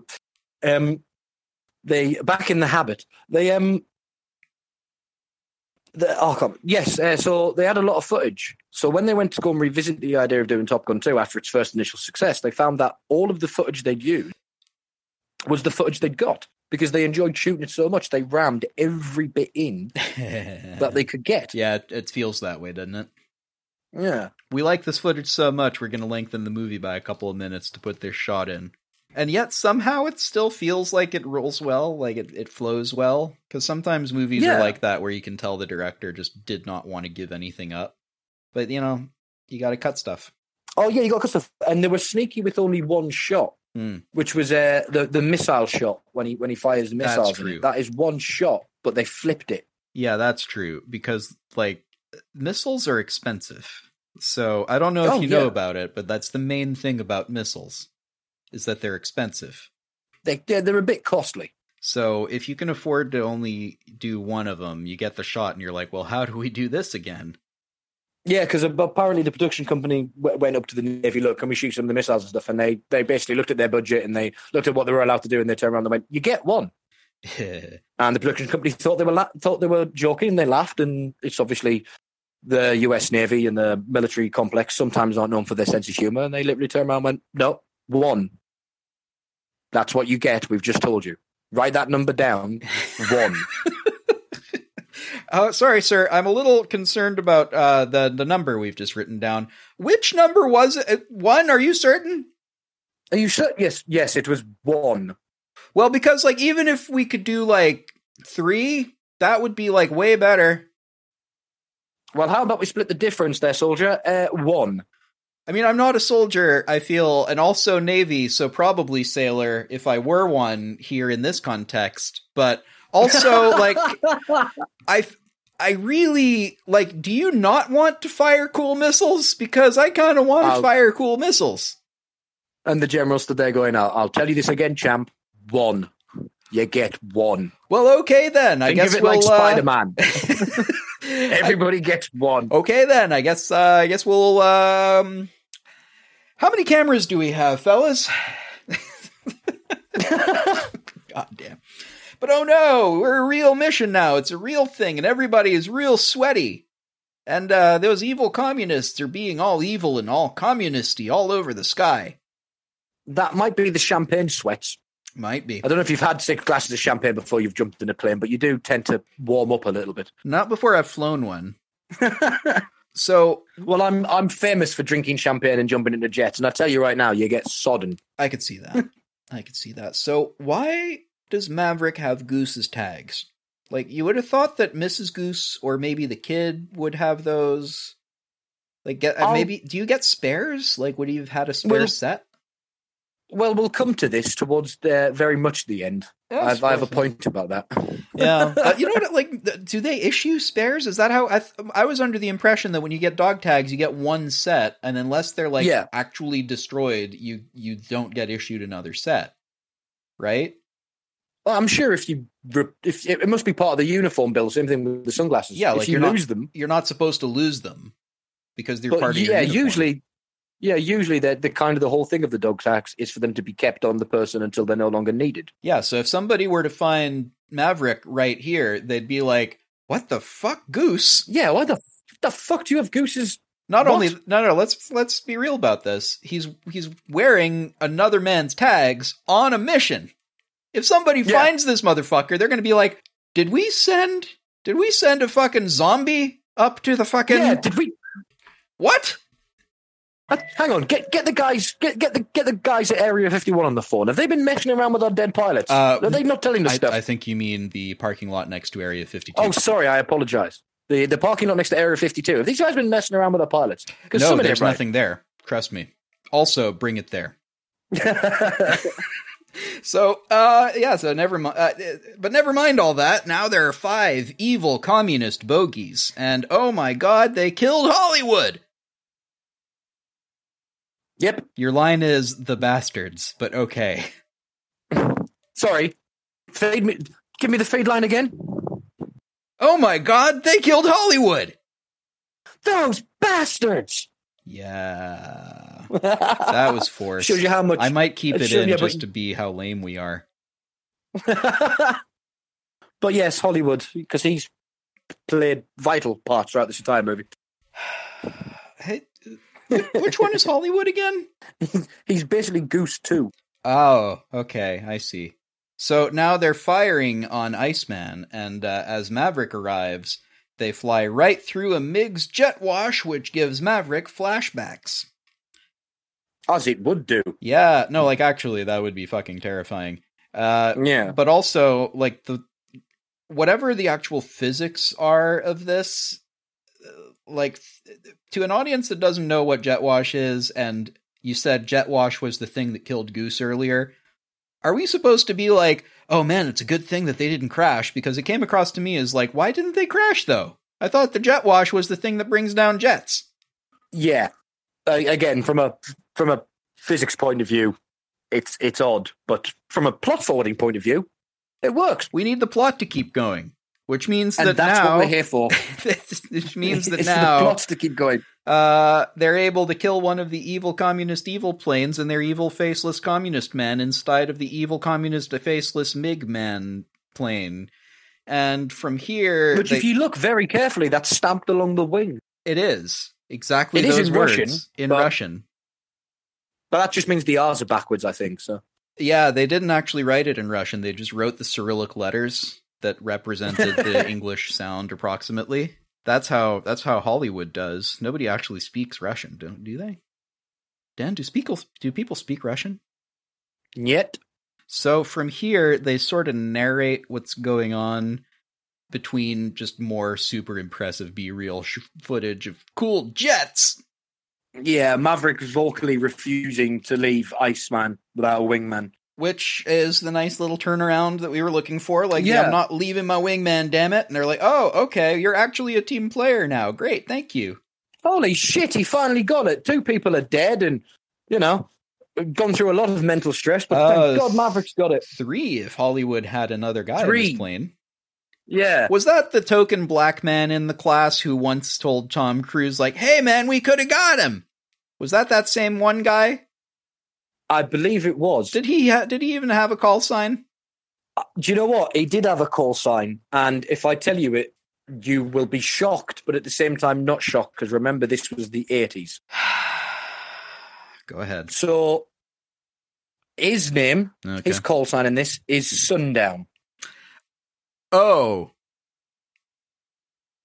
Well. Yeah. Thanks, 80s. Yeah. All right. And the man playing that actor, sorry, not the man playing the actor, sorry, the actor playing that character, Sundown, the man playing that actor, you will be surprised to know, turned out, no. Amazing. So that is the great Clarence Gillard Jr., who other people, and some people may know, he played Theo in Die Hard. Oh, that's him. He's been in lots of other great movies, yeah. He's been in lots of good movies. So, yeah. But, it's a little on the nose, as it were, to call what is, let's face it, the only black actor, Sundown. There were a couple of extras, I think, in the classroom scene. But as a character, as a named character, on-screen person, but as a person with lines, by which I mean one line. Yes. Yeah, one line. Yes, it's no. 80s wasn't always the best time, Paul. It was evidently pretty bad if you were not a straight white dude who lived in the U.S. and had enough money to make a living. Now? Yeah. So, not to get too political, this isn't a political show. We think black people are great, and we think that you're underrepresented in media, and we hate that. Indubitably. So 100% agree. So they're firing on people, and they're able to kill a guy. Go America. Yeah, they've now shifted to offense. Yeah. America's winning against the faceless, horrible, evil communist. They got from the yard over to the other yard by transitioning to offense. And from here, they sort of narrate just what's going on. And he does that brake maneuver that he mentioned to Charlie earlier in the plot, I guess, where... That is his famous move. His famous move where he stops the plane in the air to let the other guy go past and then shoots him in the butt. Which is not a euphemism or a metaphor for anything else, kids. So don't look into Tom Cruise's past or the very thinly veiled homoerotic undertones of this movie. Yeah, team. Go team. Go team. Hooray, USA. Every day, USA. USA has won. They've managed to kill most of the faceless communists. Two of them got away, but we won't talk about that. No, they won't. Requesting a flyby. Should we give him a flyby, Dan? Should we just let him have a little ride around? Do you think maybe he should be allowed a flyby after everything's done? Yeah, maybe he should have a flyby, right? Yeah, give him the flyby. Well, they don't give him the flyby. He's done all right. No, they don't. But he does it anyway because he's a maverick. Because he's a maverick, kids. And somewhere when that happened, the same tower controller who spilled his coffee shit his pants. Yep. If you wanted some butts before, oh man, you don't want to know what he wants now. Oh. So, as the mission is successful, the whole ship cheers because they managed to ruthlessly murder several people after aggressively entering another country's sovereign airspace. Yeah, as a side note, did they just start World War III? They might have. I'm pretty sure that's cause for serious retaliation. So the actual way that they describe the mission is one of their warships strayed into enemy territory, or one of their guys or whatever, like it was a vessel of some kind, and they had to go on a rescue mission to get them, right? Yeah. Or rather, somebody is like Coast Guard or whoever the fuck is going to get them. They're going to get them, and the planes. Coast Guard, yeah, the planes are there to. Hey, they got to guard some coast, but yeah, whoever, somebody else is actually doing the rescue, and the planes are up there to provide air support. Right, that's the way it works. Yeah, so that's how it works. So they just invade the sovereign airspace of another country, and then invade it again to get their first guy back. It's basically the equivalent of somebody telling you not to kick your ball into their yard, and then you doing it anyway, and then going and trespassing to get your ball back. Yeah, pretty much. So, but hey, it's America. Fuck yeah, it's cool jets and Maverick. It's also exactly what the other... wasn't that like the mirror image of what Buddy's dad did in Vietnam? He went the wrong side of a thing in the... And I know what they're trying to say. I know that they're trying to say, like, he also went the wrong side of a border. And oh, yeah, there you go. And you're like, okay, cool. So you're the aggressors. Let's remember that for a second. Let's not forget for 1 second. Like, one of you started this war, and it weren't that dude in the rice field. So they return triumphantly to base. And Iceman and Maverick hug. Dan... Because they're besties now. Dan, you can be my wingman. Of the besties of the besties. You can be my wingman anytime. Anytime. Thumbs up to the camera, fade out. Bullshit. You can be mine. Because Maverick will not be topped. He will not be belittled by superiority in any shape or form, whether it be instructors or better pilots or women, or even Val Kilmer himself. He has to have the final word because he's fucking Maverick. Yeah, as we established in the volleyball scene, he will not be topped. He may not be bottomed either, but another conversation for a different day. So then to more sweeping victory music, and Maverick throws Goose's tags out to sea, signifying presumably that he never needed Goose in the first place. In fact, fuck that guy. He was only ever holding Maverick back. Asshole. This is exactly what I have in my notes, Paul, word for word. I'm about to read it to you. Okay, go for it. And Maverick, ready? And Maverick throws Goose's dog tags into the sea, symbolizing, hey, fuck you, Goose. I didn't need you, and your family don't deserve these. Yeah, we thought the same thing. Because, like you said, why the fuck does he have those dog tags? Surely his wife should have those dog tags, along with any other memorabilia or any other of his personal effects. I mean, I feel like also if Goose left the tags to him in his will, then yeah, fair enough. Okay, fine. It's a strange thing to write in a will. Yeah, and also in my will, make sure that my best friend, Pete Mitchell, better known as Maverick, gets these dog tags, because my child wouldn't want them, my wife wouldn't want them. They've already got the last of my military pension. I want him to keep them forever. Make sure he keeps them forever. I mean, that's the way it's presented. These guys are like best friends, though. Like, I don't know. I could see a dude saying, like, I want my best friend and co-naval officer to have my tags if I die, right? Yeah. So then Tom Cruise proceeds to throw them in the fucking ocean. Yeah, and that's the part where I'm like, it's not about Goose's decision to give it to him is what I'm getting at, right? It's not, that I could sort of see, right? It's the decision of Tom Cruise not to be like, you know what? I'm done with these. I no longer need the Goose in, the representation. I no longer of Goose need the Goose in me. I don't need Goose inside of me anymore. It's okay now. So It's juvenile, I know, but it is funny. It is. That's why we're saying it. So, have you not listened to the show before? Has nobody cottoned on yet? But yeah, you're right. It's the Maverick going like, I'm going to throw these in the sea dramatically, instead of going, I don't need these anymore, so maybe I should give them back to Carol. And you know what? I think Tom Cruise's character, Pete Mitchell, may be related to that woman in the Titanic who threw that fucking diamond in the ocean. Because a lot of people could have profited from that. But that's just me presuming. I have from not movies seen of people throwing shit in the ocean. I have not seen that movie since I was like 13 years old. I don't know. I don't remember a lot about it. There's a boat. Well, I won't spoil it for you.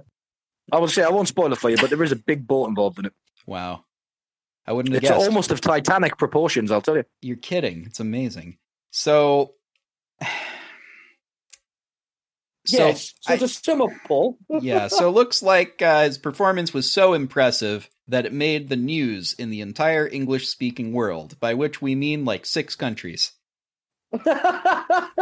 And he's got his choice. I believe they call that the Independence Day clause. I suppose that's right, yeah. And he's got his choice of assignments because he's famous now. Dan, can you name me one real-life fighter pilot? I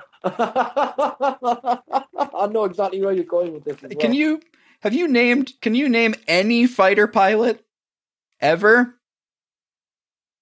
I can name one, the Red Baron. Yeah. That's it. Pete Mitchell is famous for flying cool jets in an illegal hop that he should not have been part of. All right. And because of his fame now, certainly not his infamy, he now gets literally the pick of his assignments, which I'm pretty sure is not how they hand out assignments in the military industrial complex. No, it's absolutely how it works. They give out promotions to the most famous people. If you have more Instagram followers, then you get the promotion. You know what? You might actually be quite close to that in some industries. That might actually be quite true. Oh, especially the Navy. So yes, now that he is fighter pilot Top Gun ace #1, he now kind of wants to be Viper 2, kind of. Yep. Because he might want to go into teaching. I don't know if he's a good teacher, but maybe they'll make him into a good teacher. But now he's a big-time hero, and also Charlie is back. Remember Charlie? Yep. I didn't. And then they repeat shoulder pads, right? No shoes. No, cowboy boots, sometimes. Sometimes cowboy boots. Yeah, and then they repeat the same lines of dialogue from the start of the movie again at the diner, because how romantic. Roll credits, happy ending, go America. Yay! So that's actually the end of the movie this time. This is a sports movie. It is. You're absolutely right. It is 100% a sports movie. This is a sports movie where the sports is a jet fighter. Oh, yeah, completely. Instead of calling it Top Gun, they could have called it Kicky Kicky Jet Ball, but that doesn't really roll off the tongue as well. So, replace the jet fighter stuff with any sport. Any sport. Golf, and this entire movie still works. Right? But instead, the takeaway being whatever the competition, friendship, and sportsmanship is ultimately what matters, we get the lesson that fuck those other anonymous, evil, black-jetted, communist, evil, faceless robot people! See, now you're learning. Go America. So exactly. The ultimate rule of this is go America. And we're not shitting on America. No, but the movie is very, very But the movie. It's very Cold War America. There's no getting around it. And that was a 90-minute 80s extravaganza of trying to get people to enlist in the naval forces. Oh, you had exactly Powered my very Tom next Cruise. note. That's uncanny. It's almost like it's super obvious that the only reason the Navy funded this shit was because having a large Hollywood hit. Did they also pay for the marketing? Because I imagine this is just a fucking recruitment video, right? But Paul, that would be so cynical of you to think those obvious and correct things.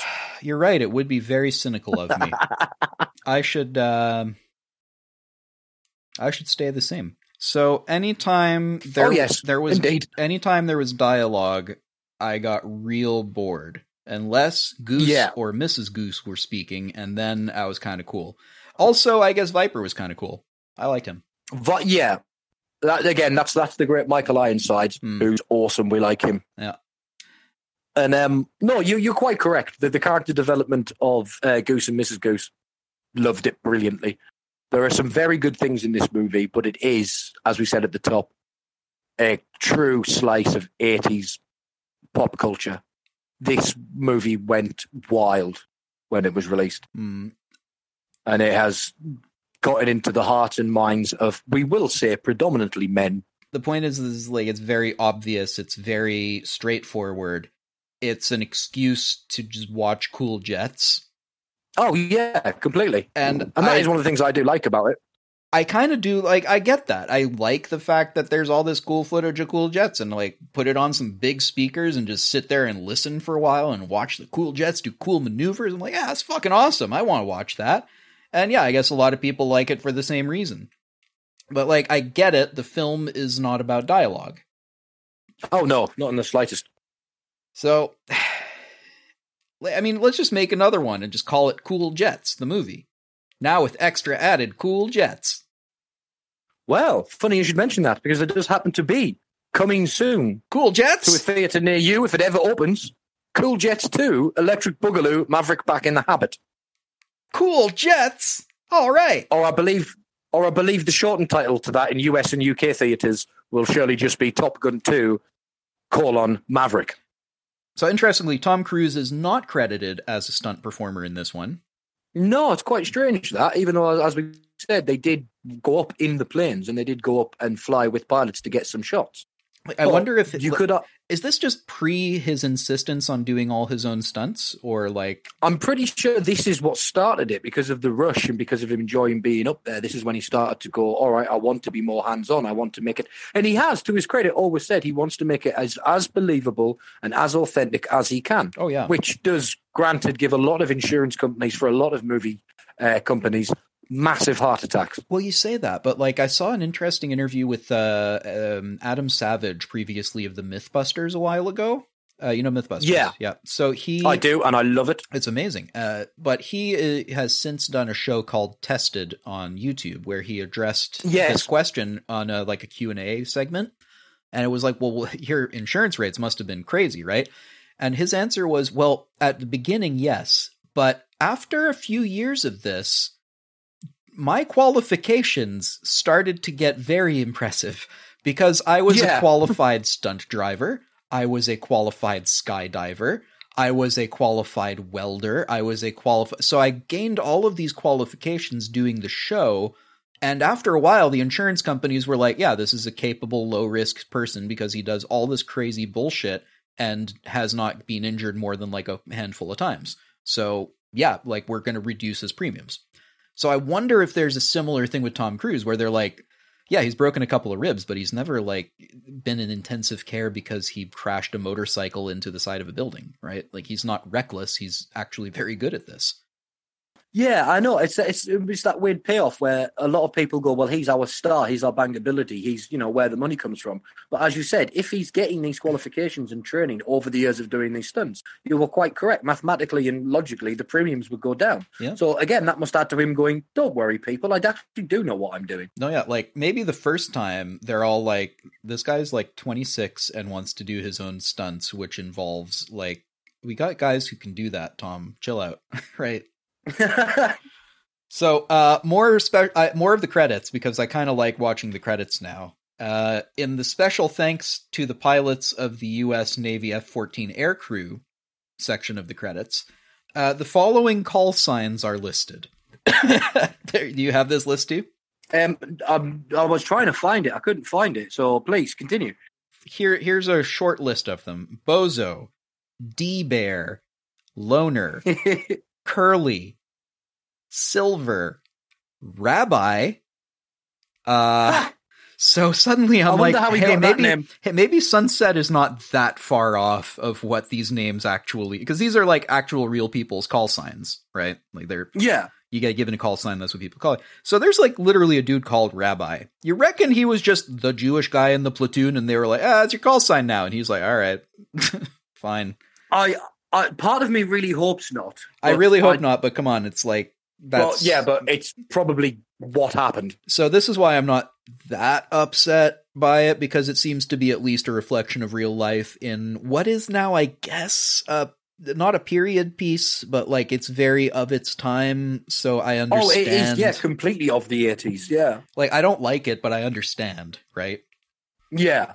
So, too cool is the call sign of this particular man. Squire, bio, as in bio. I don't. Right. All right. Vita, horse, player, organ, horse, and player and organ. Yes. Come on, everybody. We all know what they must be. Followed by circus, and Jambo, and let me spell this next one for you. SECKS. Well, that's sex.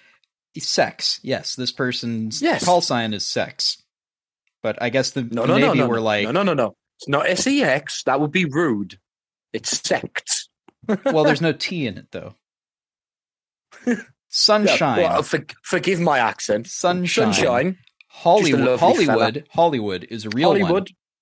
Yeah, Hollywood is a real one. And that doesn't surprise me. There's always a Hollywood. Yeah, always. Flex. Sobs. SOBS. I don't want to know how that person got that name.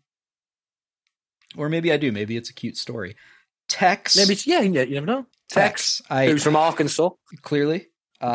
And Boa. And Rat. And the last one, Jaws. That guy's name is Jaws. That's amazing. I love the call signs in them because, as you know, as we've said, some of them must be very indicative of a particular personality trait or a physical trait of that person. Either that or Jaws was an actual fucking shark. Jet sharks. Yes. How to make jets cooler? Put sharks in them. Oh my god, yes. And have them fire piranhas. Oh my god, Paul. This movie needs to be made immediately. Underwater? But on the moon. Moonwater? Yeah. Yeah. Someone get Moon Aquaman on it. So who's only marginally less useful than actual Aquaman. What do you think my call sign would be? Oh, because it has to be like obvious shit, right? But like also like slightly tangential to something else. Though one guy straight up is just called Bozo, so maybe he's just like he's the funny guy. Let's call him Bozo. I don't know, because do we go for the fact that you were one of the nicest and best Canadian people I've ever met in my life? But I don't want to go down the route of calling you Canuck, because that's incredibly detrimental. Will I call you Maple Leaf or Maple? I wouldn't mind Canuck, but like, yeah. But also to go with your talents and skills, not to blow so much smoke up your ass, but to go for your talents and skills in the world of the audio realm that you are so very good at, and know things that I couldn't begin to comprehend given all the time in the world. Do we go somewhere akin to that? I would go with Speakercorn's a bit too long, but I would go with Speakercorn. Oh, thank you. That's my old handle before I switched the Twitter to One for Paul. Thank you. SPKRCNE. Oh yeah. Oh, I like that. To shorten it down on the helmet. Yeah. I didn't have one for you. I need to think of one now. Oh man. I've had lots of nicknames. Not all of them I'm going to allow to be recorded for posterity. Fair. No, yeah, that's okay. Do we go with the classic American style thing, or do we think of like what would the British like 19-year-old squatties call this asshole? So probably just asshole. No. Like, it's if I've learned anything from football chants, it's that it has to be both completely on the nose and also on the nose to something that is only tangentially related. So, I mean, Northern is too easy, right? Yeah. Are you from Newcastle again? I'm from Sunderland. Sunderland. Sunderland. So our nickname in Sunderland is Mackham, which would fit. I was going to go with I'd go with Mackham. I was going to go with like Funderland. Fun. Yeah, I like that I was actually. going to go with call sign Funderland. Yes, I'll take that. Or Speak of actually, Conan you know what? Thunderland. It also has to be like it has to be sort of like somewhat serious. One of them's circus, though. I don't know. Funderland seems like what's the longest one of these? Hollywood. Hollywood is the longest one on here, and it's got 3 goddamn syllables. Let's see. Funderland, I guess, pushes the limits. And if I was a fighter pilot, I'd be all about pushing the limits. So yes, Thunderland. I like that. Oh no, you see, I've now got a new idea. We're just going to call you Limits. As in, I don't know my own. Yes. No, yeah, that's what the fighter call sign is. This call sign Limits. Oh man, that must mean he goes for the limit. Yeah, that's exactly what that means, fucker. All right.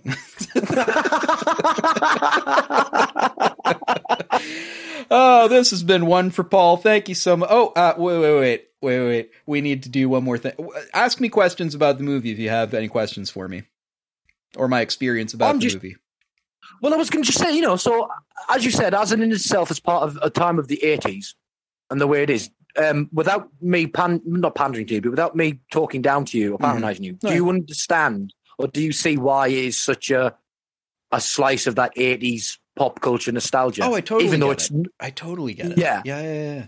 I mean, like, even now, it's like, it's a fun movie, right? Yeah. It's a fun movie. And watching it again and again over the years has kind of made me realize probably why it's one of my dad's favorite movies, That along with like A Few Good Men and other movies based within that, because he was in the Navy his entire life. So even though it was the British Navy, the Royal Navy, but I can understand why he likes it, because it must remind him of the time and people he's met and whatnot. So, but yeah, I'm just really glad you enjoyed it, man. And I had a hell of a blast doing this, man. It was great. It was a fun movie. I don't know if I'd put it like... I don't know if I'm recommending it to everyone being like, oh my God, it's the best movie ever. You have to see it. But like, if somebody hasn't seen Top Gun, I think I'd be like, oh, it's worth watching. It's a fun evening. Get some popcorn, right? Oh yeah, I completely understand that and agree with you 110%, man. Make sure you have a subwoofer, because oh man, you can watch it without one, but you're living half a life. If that's not the tagline, it should be. Yeah. Do you have any other questions for me, or? No, man. It's just been an absolute blast talking to you and doing this thing with you, dude. It's been great, marvelous. Man. I missed you. This is wonderful. Let's do this again. It has been fun playing with the boys, as it were. Oh man, I love playing with the boys. I just have a box of boys right there, and sometimes I grab them. Stop, Paul! Stop! Don't talk yourself into a corner. Don't talk yourself into a corner. Don't do it. I love you too much, dude. This has been One for Paul. Thank you for joining us. You can follow me on Twitter at One for Paul. Maybe see if your favorite movie is something that I've seen. Probably it isn't, and if it isn't, I'll add it to the list. Dan, do you have anything to plug? Yeah, just you can follow me on Instagram at Dan Clash Blues, and hopefully I might get my Twitter sorted out soon, which will probably be the same handle I've had for ages, which is at Dan Clash Blues. What kind of stuff? What kind of stuff can they expect to find on your Instagram and maybe Twitter? Usually Instagram and more so probably on my Twitter will be similar to things like this, me talking about topics ranging from movies to TV to what's been in the news. Cartoons and just random stuff, really. Anything weird or strange I find. I like a good rant. If anybody doesn't know me by now, they know I like a good rant. So it's mainly a place for me to rant about stuff, but purely in a, I hope, funny, humorous and intellectual way. That's another maybe call sign, is just rant. Yeah, actually, I like that. I quite like Limits still. Thank you for listening. We'll see you next time. Bye, guys. Peace. This isn't real life, Paul. This is the 80s. Cool Jets.